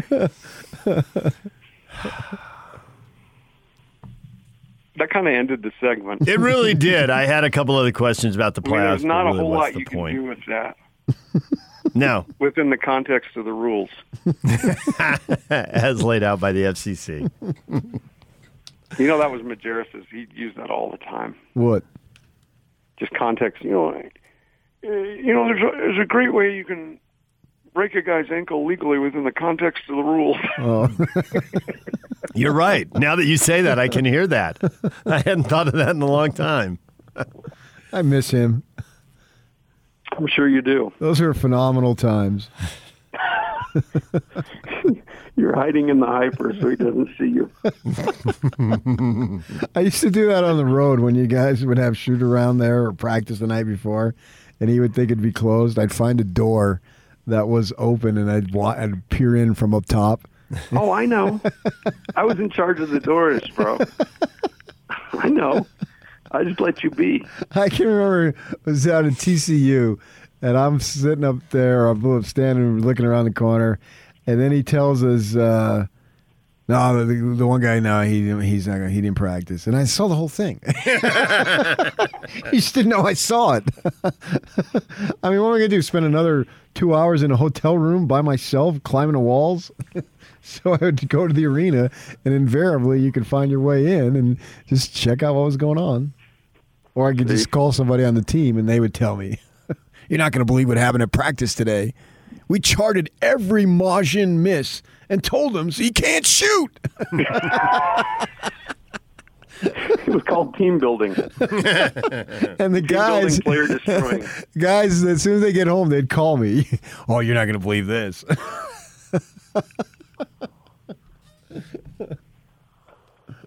DJ, who do you think is going to win the Clippers series? Clippers. Yeah. I don't think Doncic is healthy. So that whole story about the tingling in his arms and the sharp pains, that's not good. So it's looking Clippers and Suns on the other side. No, it'll be Clippers and Jazz, and then it'll be Suns and Nuggets. Looks like Suns Nuggets and are up 3-2 now. I'd hold off on that one, though. PK really does not want to write Portland off. No, I wouldn't either. You see Dame talk about championship aspirations.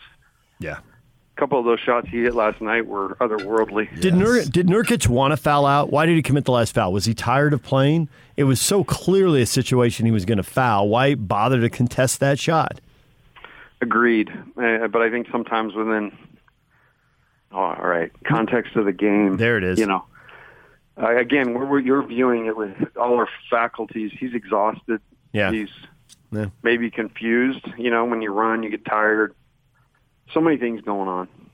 And that's why, being locked in, communication amongst players, coaches, all that stuff's so vital.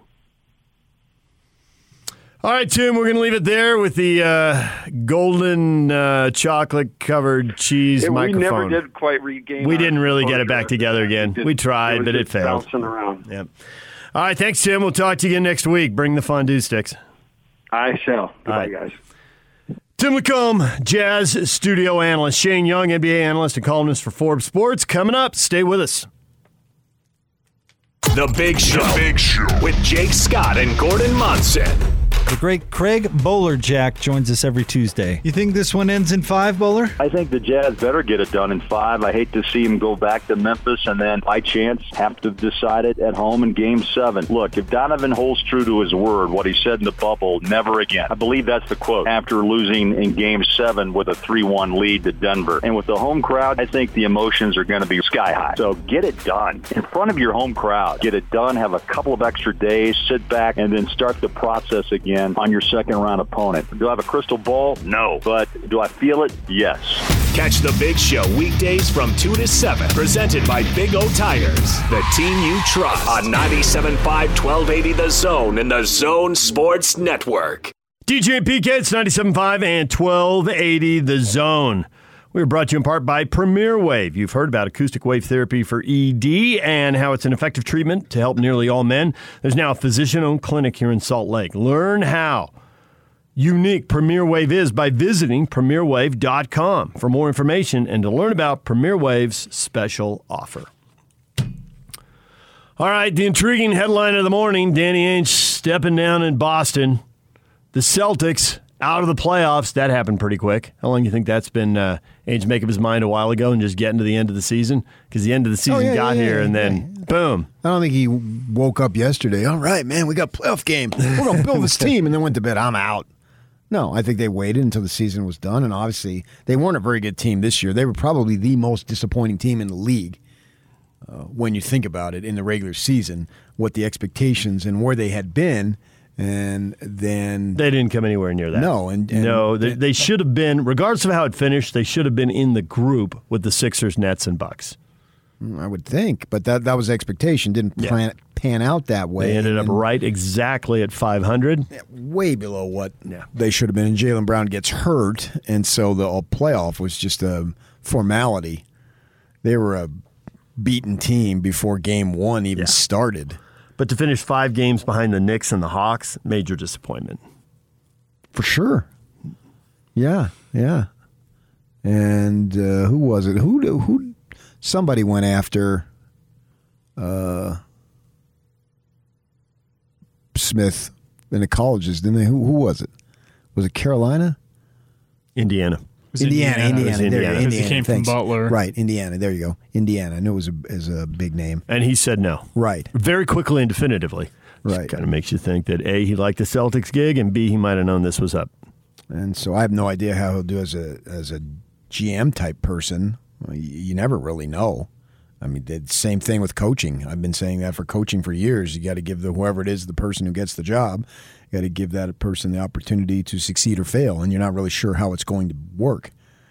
Guys you thought would be slam dunks at the coaching level, no. And guys you didn't think were going to be good, end up being great. So who knows how he'll be, and I'm sure they'll get somebody who has a coaching experience with Boston. But as far as Ainge goes, what does he do next? I was around him a little bit, not a lot, but when his son Austin was playing, he always seemed to find his way into town. He was there a lot. And he whether still finds his way into town. Home or away, especially away games, there'd be fewer people, so we'd sit at a media table and chat up a little bit, talk to him on the phone a couple of times. Obviously, he's extremely competitive. One of the greatest athletes ever, literally, to be born. I mean, the guy was all that and just about everything he ever did athletically. If you're going to play two professional sports at the highest level, baseball and basketball, it speaks for itself. So 62, though, unless you've got health issues, seems a little bit young to just set it aside. But at the same time, Mark Eaton's gone at 64. So whatever he chooses is going to be the right thing for him. If he wants to spend time with family, he's got the finances to do it. Great. But also if he wants to maybe take a season off or get back into it some other place, and he obviously has the connection here. And I did not know that, Tim LaCombe telling us Ainge has a strong relationship with Ryan Smith. What does that mean? I don't know what Ryan Smith is interested in doing. Things are going well here, obviously. So do you create a position, or you never know. What you think is the way it is in pro sports in a year or two can be dramatically different. It's awesome to go back in like 3-year increments and look at how different everything is. Right. And, if you're not most of you, it's Jazz right now, and this is, Jazz Town, NBA 10, but you can do it in the NFL. It's the same thing. You go back 3 years, it's remarkably different. You go back 6 years, it's completely different. Right. Everything changes so quickly. And if it doesn't change, well, that means you're probably pretty good. And things are going well here now. The guys in charge, obviously, have done an excellent job. They have a very good chance to have a deep playoff run, if not all the way to the deepest level you can go. Doesn't mean they're going to win it, but they can. It's not inconceivable, especially with Anthony Davis, street clothes Davis, being unable to play. They look like hot garbage last night, obviously, so it looks like they could be, if that was your biggest obstacle, I don't know that it was, but they could be out of the way here really soon. The Clippers, as I said last week, whoever the Jazz play in the second round is going to have all sorts of momentum and confidence. Of course. Because look what you have to do in the first round to get there. And if it's the Clippers, well, look what we did, man. We righted that ship overnight. People, you want to talk about being written off? Clippers 0-2, 2 home games? Not just the 0-2, but the 0-2 and just a hideous first quarter on the road. They were getting embarrassed. And their owner was furious. And they turned it around. Second, third, and fourth quarter, totally different deal. Win the game, win game 4. Doncic is hurt, tries to play through it, clearly isn't himself. Both teams could come into the next series on 4-game win streaks. That would not be shocking right now. No part of that would be shocking. Well, okay, both teams. I see what you're saying. Yeah, the Jazz win game 5, and the Clippers win games 5 and 6. I think the Clippers is pretty much a lock. And great. You're going to have to play somebody. I'm excited for that series if it comes to pass. All right, DJ and PK coming up next. Shane Young, NBA analyst and columnist for Forbes Sports. He covers the Clippers closely. We will talk with him and get the latest and see what he knows about Danny Ainge. Next, stay with us.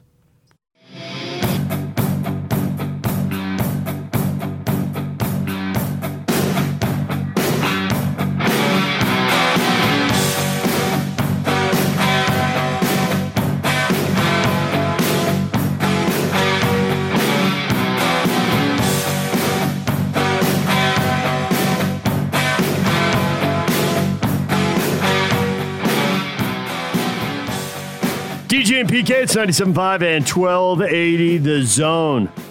We're brought to you in part by Davis Vision. Join the big show at the Davis Vision Annual Block Party Friday, June 4th. Food trucks, Utah Jazz gear, 30% off on all sunglasses, and one lucky person will win a free LASIK procedure. That's Davis Vision. Time to welcome in Shane Young, NBA analyst and columnist for Forbes Sports. He covers the Clippers closely. Shane, good morning. Good morning. How you guys doing? We're doing well. We are better than the Clippers were, but probably not as good as they are, if that makes any sense to you, and I suspect it does. Oh, it definitely does, because I got to tell you, in my 8 years covering the NBA, there has not been a moment where in one particular game, Game 3 of the Clippers Mavericks in Dallas, with 17,000 fans screaming and going crazy, and the Clippers were down 30-11. There's not been one time where I have ever shifted so quickly on, hey, this team is about to get swept.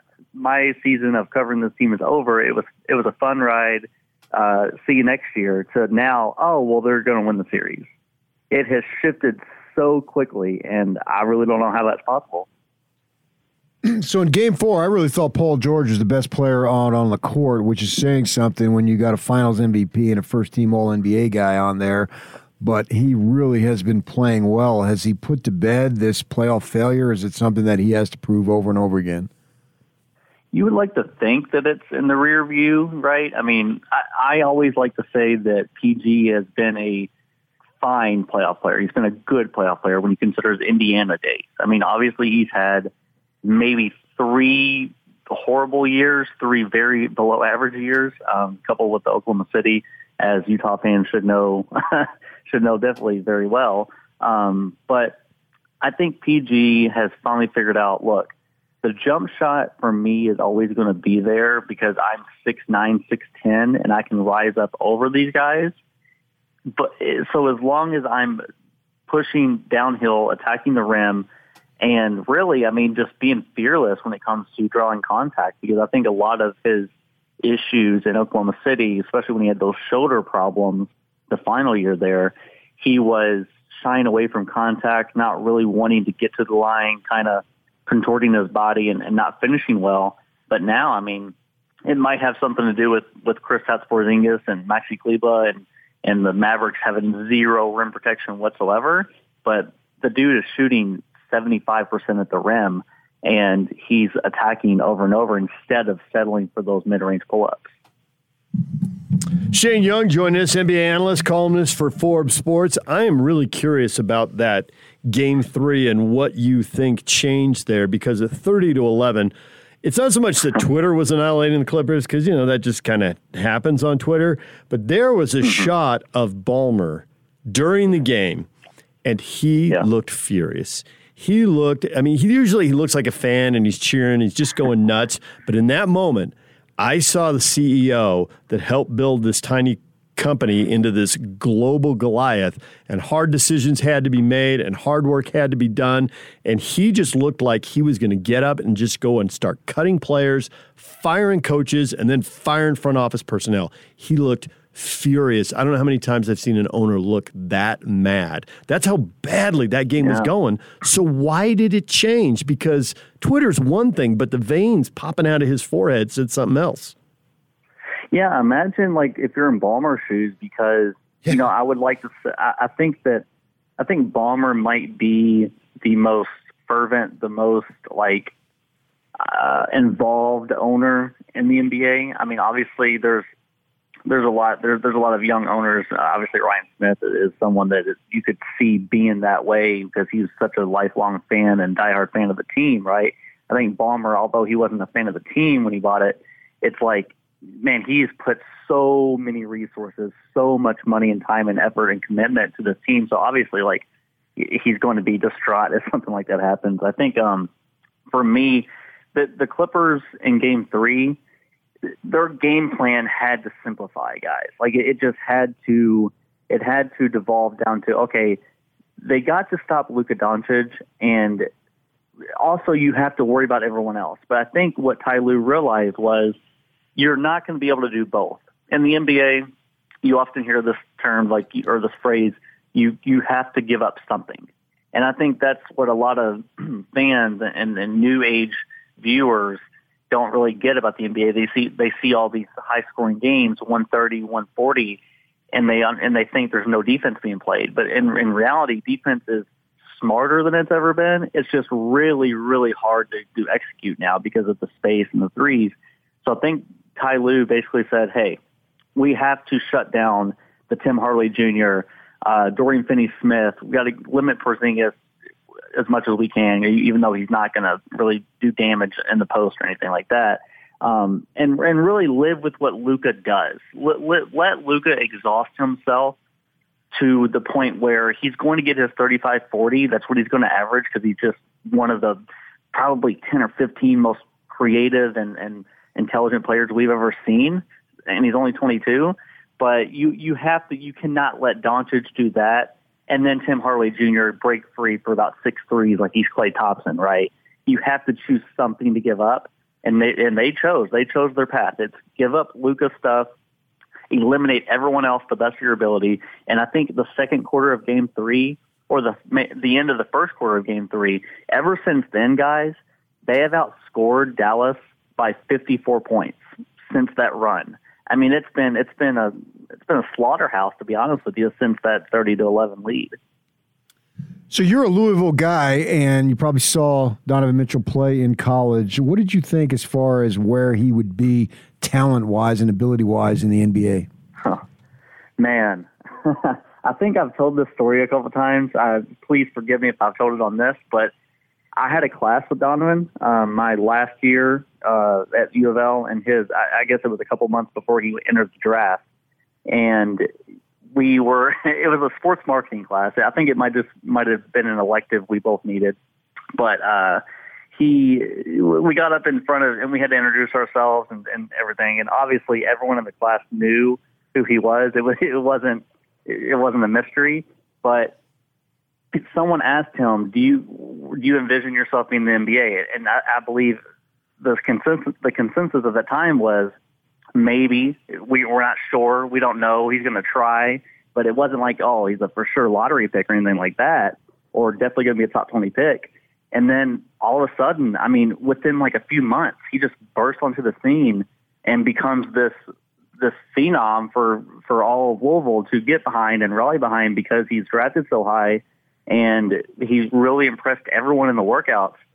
I did not think he would be this. I thought when he was drafted, I thought maybe a really, really good role player, but falling a little bit short of a star player.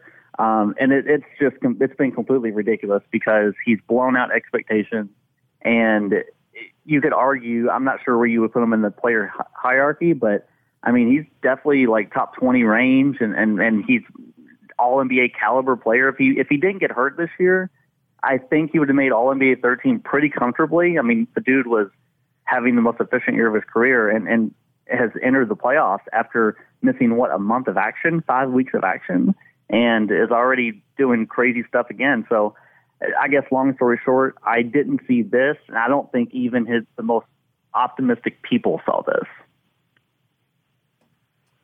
You know who saw it is the Jazz players in September, because when he debuted, if you go back and look, he had like games where he was 2 for 17 shooting, multiple ones, and he just kept launching it. And they never, they didn't flinch in games. They didn't flinch in post-game interviews, nothing. It was the weirdest thing to watch veterans accept that from a rookie. And, there were veterans on that team that had been in they'd won a playoff series the year before.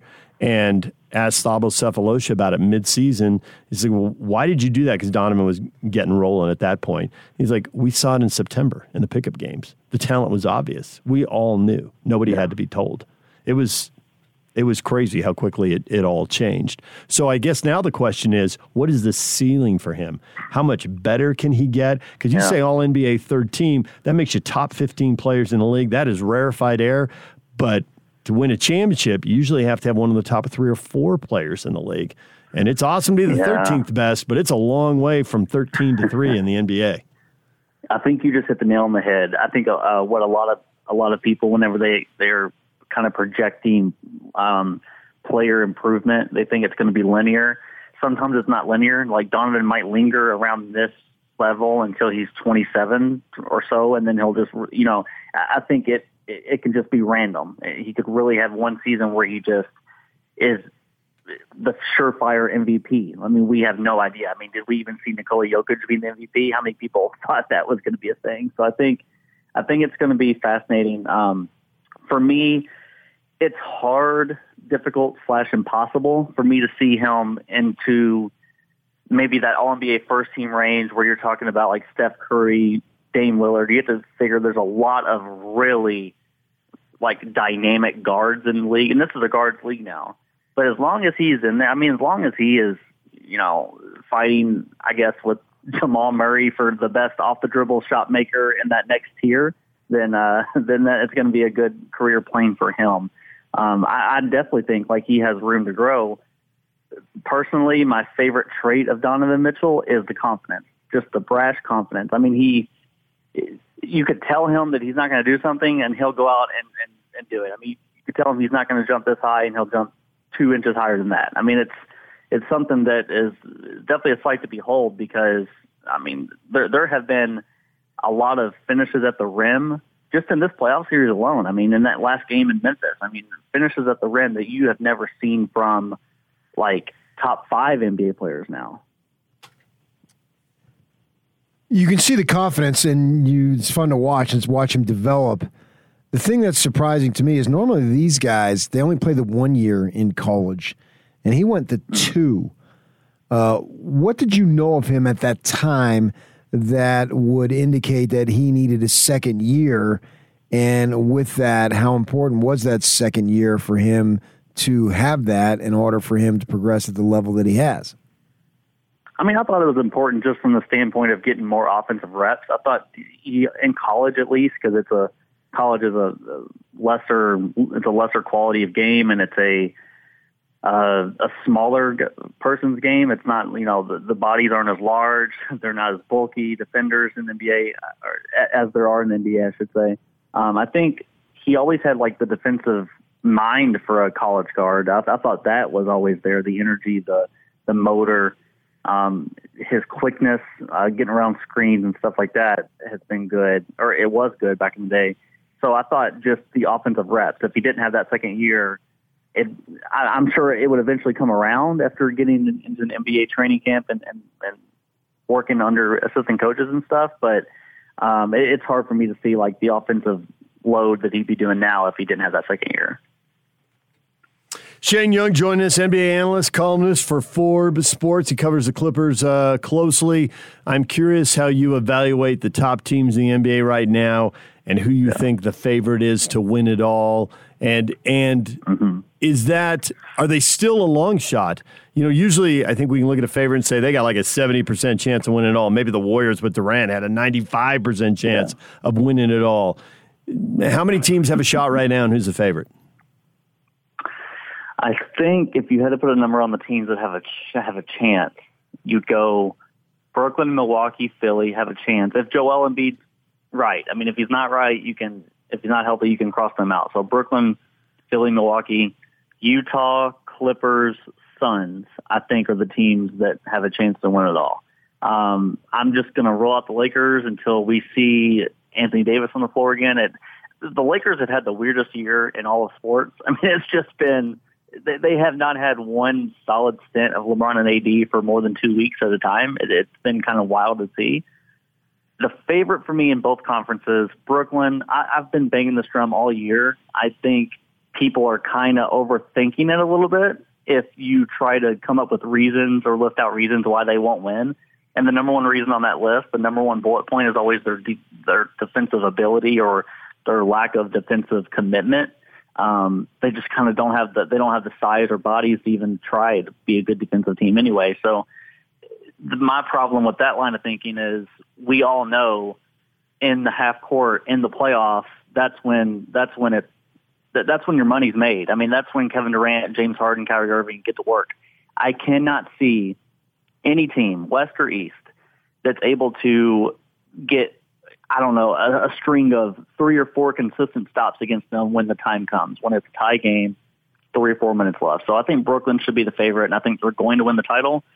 The West is really difficult because I think the best 2 teams in the West are going to be playing in about 6 days or so. I think the Clippers and the Jazz are going to be the best teams left standing in the West, and they're going to be playing in a couple of days in next week. And you have to give Utah the edge because of home court, because they have took care of business all year long.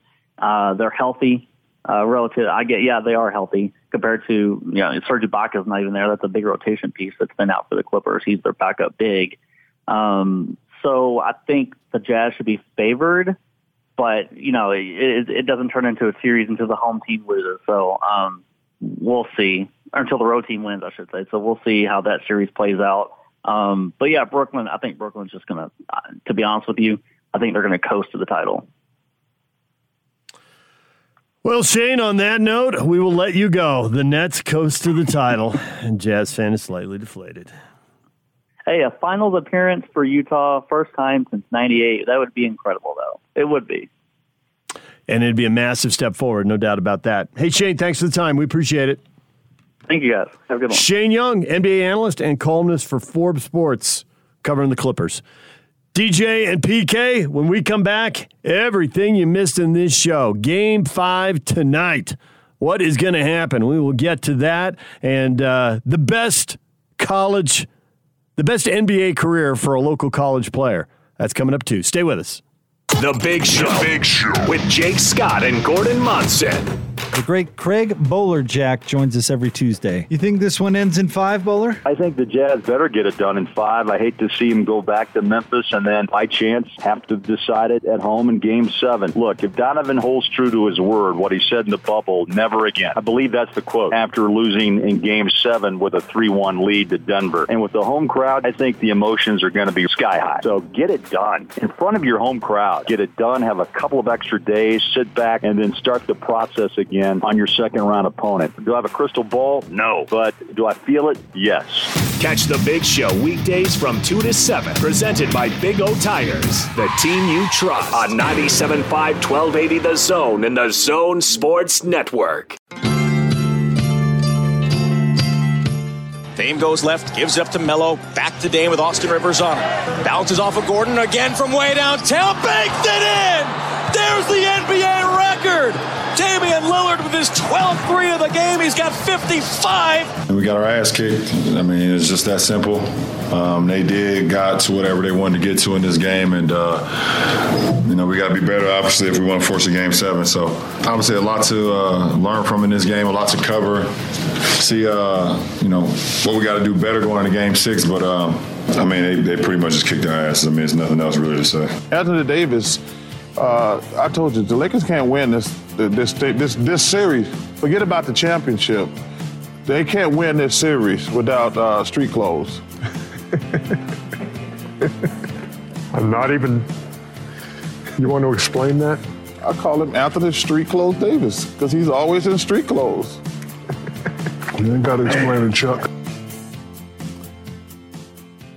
Highlights from the NBA there. Anthony Davis is out, and the Lakers are down by 30 at halftime to the Suns. They get blown out. They're down 3-2, staring at elimination. Also in there, you heard the Damian Lillard show, 55 points, 10 assists. He scored Portland's last 17 points. His teammates closed by going 1 for 19 as a group. And the Nuggets win in overtime, 147-140. So that series now Nuggets 3-2, which is what it was 2 years ago. The Nuggets were up 3-2 and couldn't seal the deal. And you like Lillard's chances to do it again. I don't like him any more than I dislike him. You feel like it's 50-50 who wins that series? Yes, that's my point. I'm not favoring either team, even though Denver is up 3-2. Seems like Denver should be favored up 3-2. I know. But in each, you tell me in Game 6, is Denver favored? Do you feel like Denver is a strong favorite to win Game 6? No, feels 50-50. Then we're there going into Game 7. And Game 7 is going to be 50-50 too. Well, that means that I don't want to get into the math of all of that for you, but that means they have a 25% chance of winning. I feel each game, it's a toss-up. That's my point. And the Nuggets only have to win one of the toss-ups. And they very well could do it, yeah. So from that perspective, I see where they would be favored to win the series, but each individual game, I look at it as a toss-up. When you go double overtime, that by definition is an absolute toss-up. Yeah, there's not much difference between these teams. And they lose double overtime when his teammates make one of 20 shots. Terrible. How many times are they going to do that? C.J. McCollum alone, I trust more than that. Yes. And he did have a decent three in, I think it was regulation. Late in the fourth quarter, like 13 seconds to go. Right. To set up the next shot by Lillard. If he doesn't make that you're one. not having that, right. Right. If he doesn't make that, then Lillard's shot isn't going to matter. Right. So if you look at it from that perspective, how many times is he going to do that? Is Nurkic going to foul it? Although he's had trouble in this because obviously Jokic is a handful. This guy can do it all. I don't know that I ever would see someone who could make more shots in an unorthodox manner than Nowitzki, and then overnight practically Nowitzki leaves and Jokic comes. Jokic tried a completely ridiculous shot. It was shot clock, though. It was shot clock, but a step back, turn around, fade away in the corner. Like, dude, if that goes in, I'm out of I here. think it was more he had to shoot it. He had to do something. With 20 seconds left, I don't think he's taking that shot. Or Coach Mikey might have got mad. Overlooked in all of this is that the quintessential role player, Monty Morris, went off. Doubled his career high. His career high was 14. He went for 28. Well, then that's a good sign for Portland. Because he's not going to repeat that. You wouldn't think, right? And I don't know that Porter could repeat it. He was 10 of 13 shooting the ball. Maybe not to that level, but he's an emerging player. Absolutely. Absolutely. And Jokic threw him a spectacular pass right over the top of the defense, dropped it right into the shooting pocket. And then Porter drained the three. That was big time. Big time play. The Jazz tonight, widely expected to win in 5. This is it. Wrap it up. Threw that question of the day up on Facebook, and didn't see much negativity there. Jazz fans expecting victory. Oh, I'm out for the week if they don't win tonight. You're out for the week? Yeah. We'll need you Friday morning. Set up Game 6. You can't be out for the week. Well, that's how confident I am, though.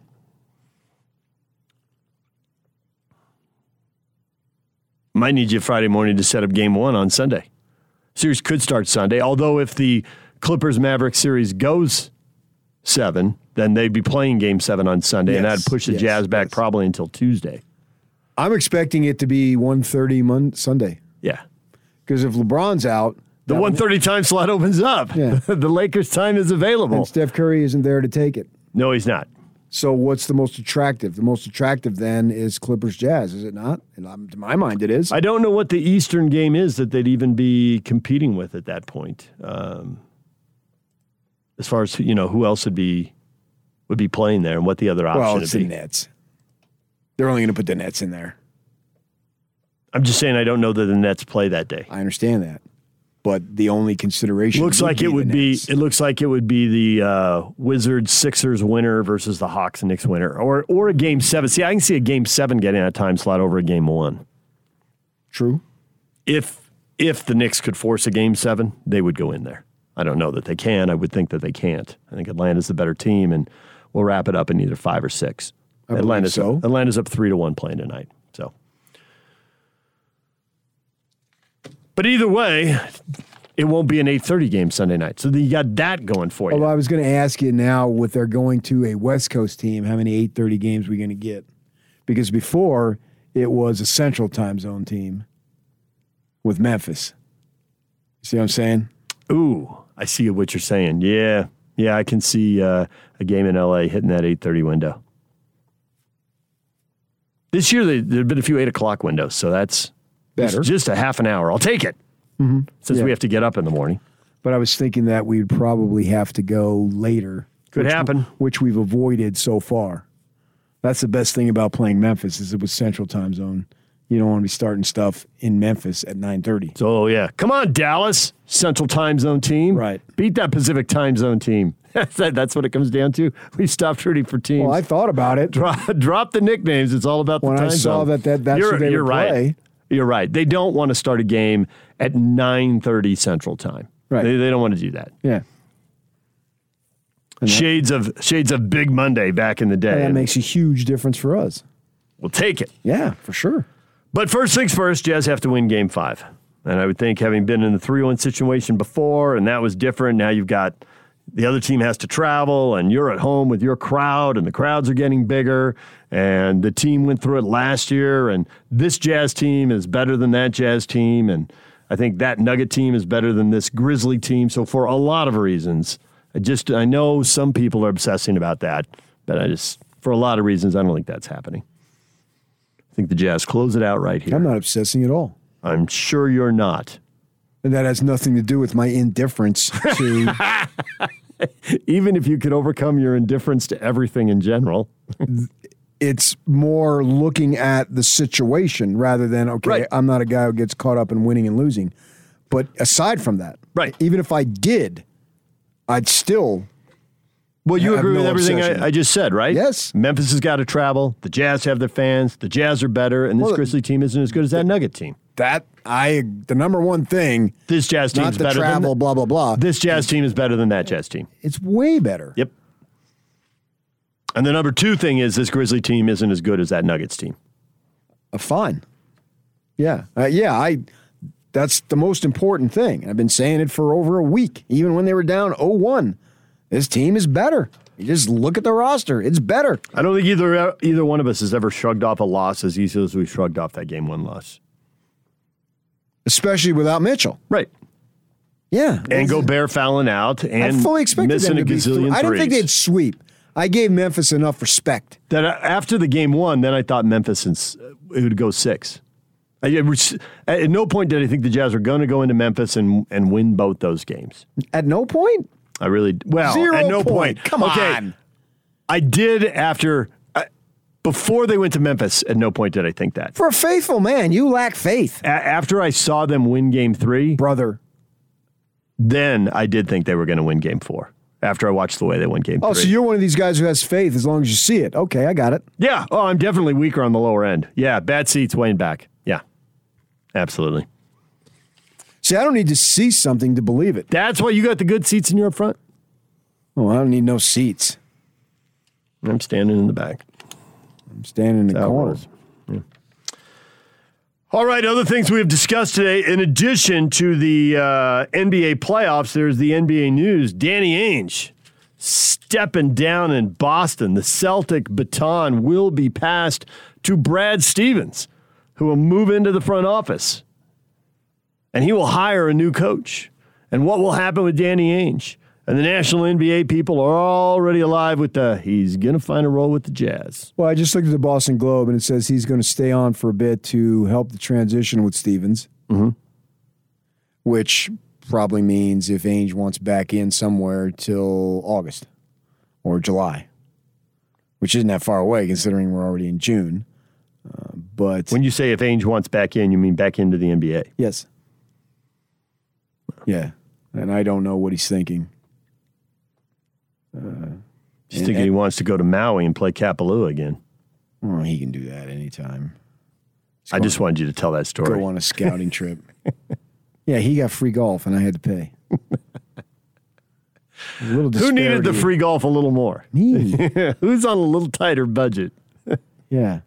BYU was in there. Was in the Maui Invitational. And I had been there a few times covering the Utes. And usually they'd be at least some island rate or something. And I checked with BYU and said, no, they've already used up their allotments. And then I go out there and see Ainge playing. And they said, yeah, he used it. He's a big golfer. One time, I don't think that was the time, but one time I brought my parents. They came over. Mm-hmm. And, we're covering Utah because Majerus, the guy traveled right in front of him, and Majerus just tried to hold it in, but he couldn't help it. And he slams down a water cooler or something, and the water splattered on my father. Oh, really? I think a lot of people remember that. Yeah, you can see him right there. Because I got a ticket for my father to come. Yeah, he lost it there once, and he lost it at Madison Square Garden once. He was usually pretty composed on the sidelines, but the guy took like 9 steps right in front of his face. And they didn't call it. Travel! No, come on. I would have gone nuts, too. And so he turned around and... I got to find that video then and find your dad. Slammed it, yeah. So I had my parents, and this is one hotel room, my parents, my wife, and 2 kids. All in one hotel room. My parents slept in the bed. My kids were very little. My wife and little kids slept on the fold-out, and I slept on the couch. And we had the window open because it was right by the water. And with that sound of that ocean, I slept like a baby every night. But I remember we first get in the room, and it has a little open deck area. My mother lights up. I said, what are you doing? I said, there's no smoking in here. He said, "Oh, I'll be right here. No one will see me." I said, "Yeah, but everyone will smell it, and they don't realize how much you can smell it." So they both had health issues in their 70s and were told to quit. And I have a picture of them at my mother's prom, high school, both of them with cigarettes. So they had smoked for like 60 years, and then they both had health issues, and both of them quit on the spot. In fact, the next time I went with BYU, that time with BYU with the Ainge and the golf, on Thanksgiving Day back home in Arizona, my father had a heart attack that very day and had to have triple bypass. And he quit immediately, and they gave him an exercise program and a rehab deal, and he followed it stringently and lived another quality 10 years. Nice. Yeah. I always thought that is amazing how, because I don't have any nicotine addiction, so I can't relate, but they say it's hard to do, but yet when they were both faced with life or death, they quit. Yeah. Not everybody can. Good that they could. Yeah. Other sports news today, in addition to Danny Ainge news, the SEC, it just matters more. That might be why they pay their coaches more. Saban, $9.1 million, Orgeron, $8.7, and now Dan Mullen, a 3-year extension. He'll make $7.6 million per annum. And Utah plays Florida next season? Got a home and home with them. Gonna play them back-to-back years. Yeah, and you look at what Mullen has accomplished and you look at what Kyle has accomplished. I think they're ballparked, wouldn't you say?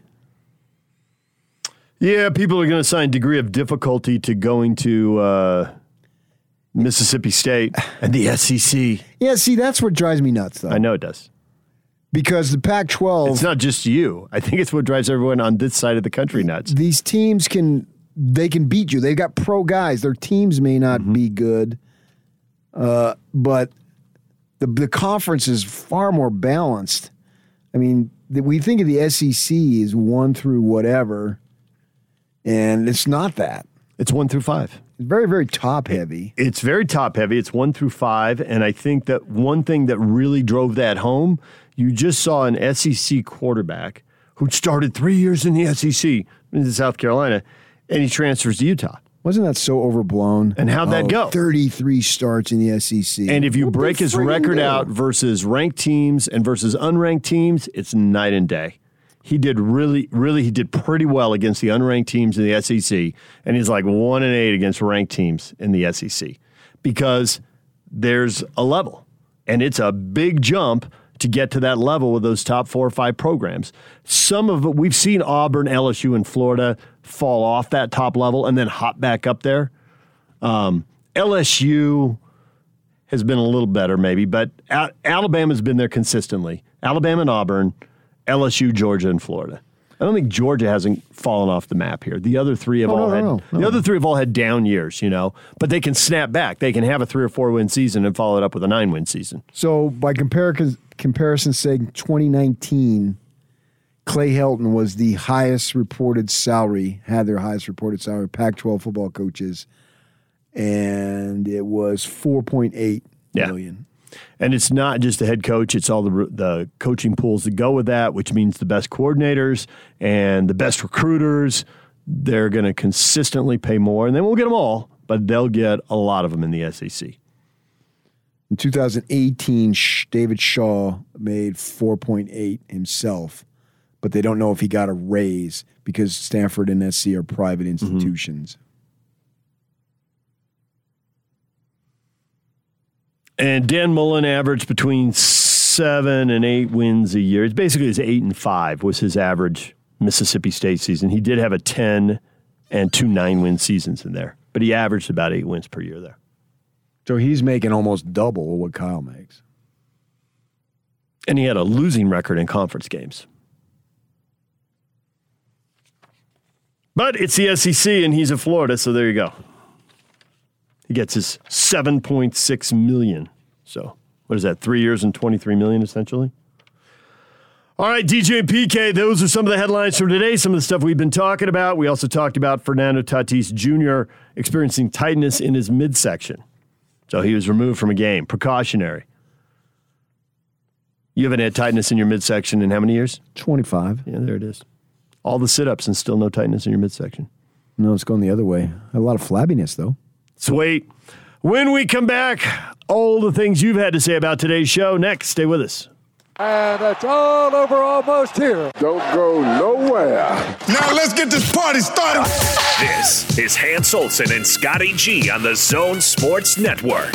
I have to believe that it will only take once losing in a 3-1 setting to have it never happen again. They have to come into this game 5, bringing it back to Vivint Arena, and in their mind they're thinking, not going to let this happen, not a chance. We will fight until we have no fight left in us because we want to end it now. You don't let this go to 6. You don't let this go back to Memphis for a 6th game. This has been such a point of emphasis for this team for so long, ever since Game 7 against Denver, that this will not happen again. I think this team is insanely focused going into that game. I would be shocked if on Thursday we hop on the air and we're talking about not a lot of life there, not a lot of energy. I don't know what was going on with that team, but now they've got to go back to Memphis. Hans and Scotty, weekdays from 10 to 2 on 97.5, 1280 The Zone and the Zone Sports Network.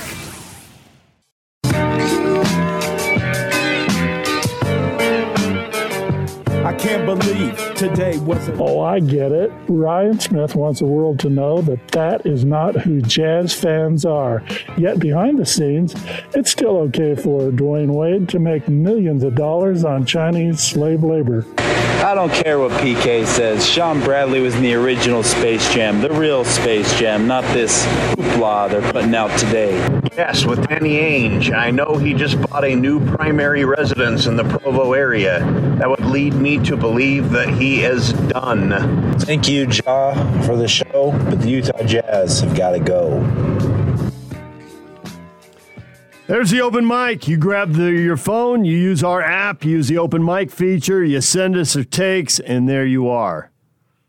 But I never criticized Sean Bradley for being in Space Jam. If someone offered you a movie role, are you turning it down? I said he wasn't top 5 player from Utah to play in the pros. Not an outrageous take, by the way. When you look at all the people who've gone through Utah colleges and their NBA careers,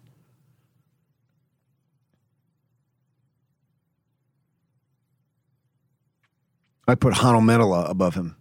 That would be an outrageous take. You clearly have screwed up at that point. Travis Hansen, Britton Johnson. You can't put Britton above him. No, I'm just kidding. Mark Madsen kind of counts. He went to Stanford. He doesn't count. He'd come back here in the summers. It doesn't matter. I said he kind of counts. He didn't go to one of the schools here. Played a pickup game in the summer. Stanford is like BYU West. BYU Palo Alto. This is to follow with the theme. Got you. Yeah, good. Doc's not even listening to the show. He would have reacted if he was. I mean, well, David Shaw likes to think that they're BYU. Yeah, absolutely. Provo or Palo Alto. I need a tight end. I need a wide receiver. Kids if you got a D lineman or a linebacker, I'll take him. You got a safety? Bring him on down. That guy. If you're LDS and not thinking on a mission, don't go to Stanford. Shaw wants you to go. He does. He literally wants you to go. He'll encourage it. Yeah. The mailman at Nico Can-Do says, yeah, well, the Jazz will be a team on a mission. They're going to pounce tonight from the get-go. Going to jump on them early. Oh, the old jump on them early. Jump on them early. Take away their life. Put them away so they quit. I just don't see that happening. Mr. Monster 913 says 30-point win. 30 points? I mean, they haven't won by 30 yet. Yeah, the game 2. Mailman followed up by saying, I would say less than 15. Yeah, who really cares? 10 to 15 is plenty. Just get the win. Don't get hurt. And just start scouting the Clippers and Mavs. And then when that thing's over, go for it. Probably going to be the Clippers. Get ready for that one. That's going to be a whale of a series. I'm super excited about that one. Devin tweets at us, Portland management is a joke. I've been saying it for the years. The Blazers have built an all-star G League team around Dame. Dame. Yeah, it's not easy, though, to be building teams and all that, especially when you got a decent team and you're not getting high picks. And you're capped out. Yeah, what are you going to do? I mean, you look at the moves. Getting Nurkic seemed like a good move. McCollum was a steal when they drafted him somewhere around 10. It's hard, man. They're a good team, but how do you get better? The news that Danny Ainge is expected to step down as president of basketball operations for the Celtics. He's going to turn things over to the coach. He's going to hire a new coach. Brad Stevens will take over the front office on a full-time role. And Tyler tweets in, Danny did more for the Jazz by trading for Hayward than we'll ever know. He didn't trade for him. He didn't trade for him, but I get your point. Aside from that detail. Yeah, but you look at that one. He was an all-star in the West. They didn't know that Tatum and Brown were going to develop the way they did and all that stuff. That's the thing about it, man. What seems like a good move didn't turn out, and what seems like a devastating move from the other perspective didn't turn out either. You never know for sure. It's all probability. Try to tip the odds in your favor. Because a guy can go up to the hoop, come down, land wrong, and be out for a year and really wreck half the contract. And then, too, you have to look at, who's being coached by whom and what system, because that matters it'll be interesting to see when Quinn Snyder gets to the 10 to the 15-year mark, assuming he does. We will look back on some players and say just exactly like we did with Jerry Sloan. Well, his best years were with the Jazz. And that spanned generations with Jerry Sloan. We can go way back, and we can go Darren Williams. Where did the player have his best years? Right here with that coach. Shandon Anderson, best years.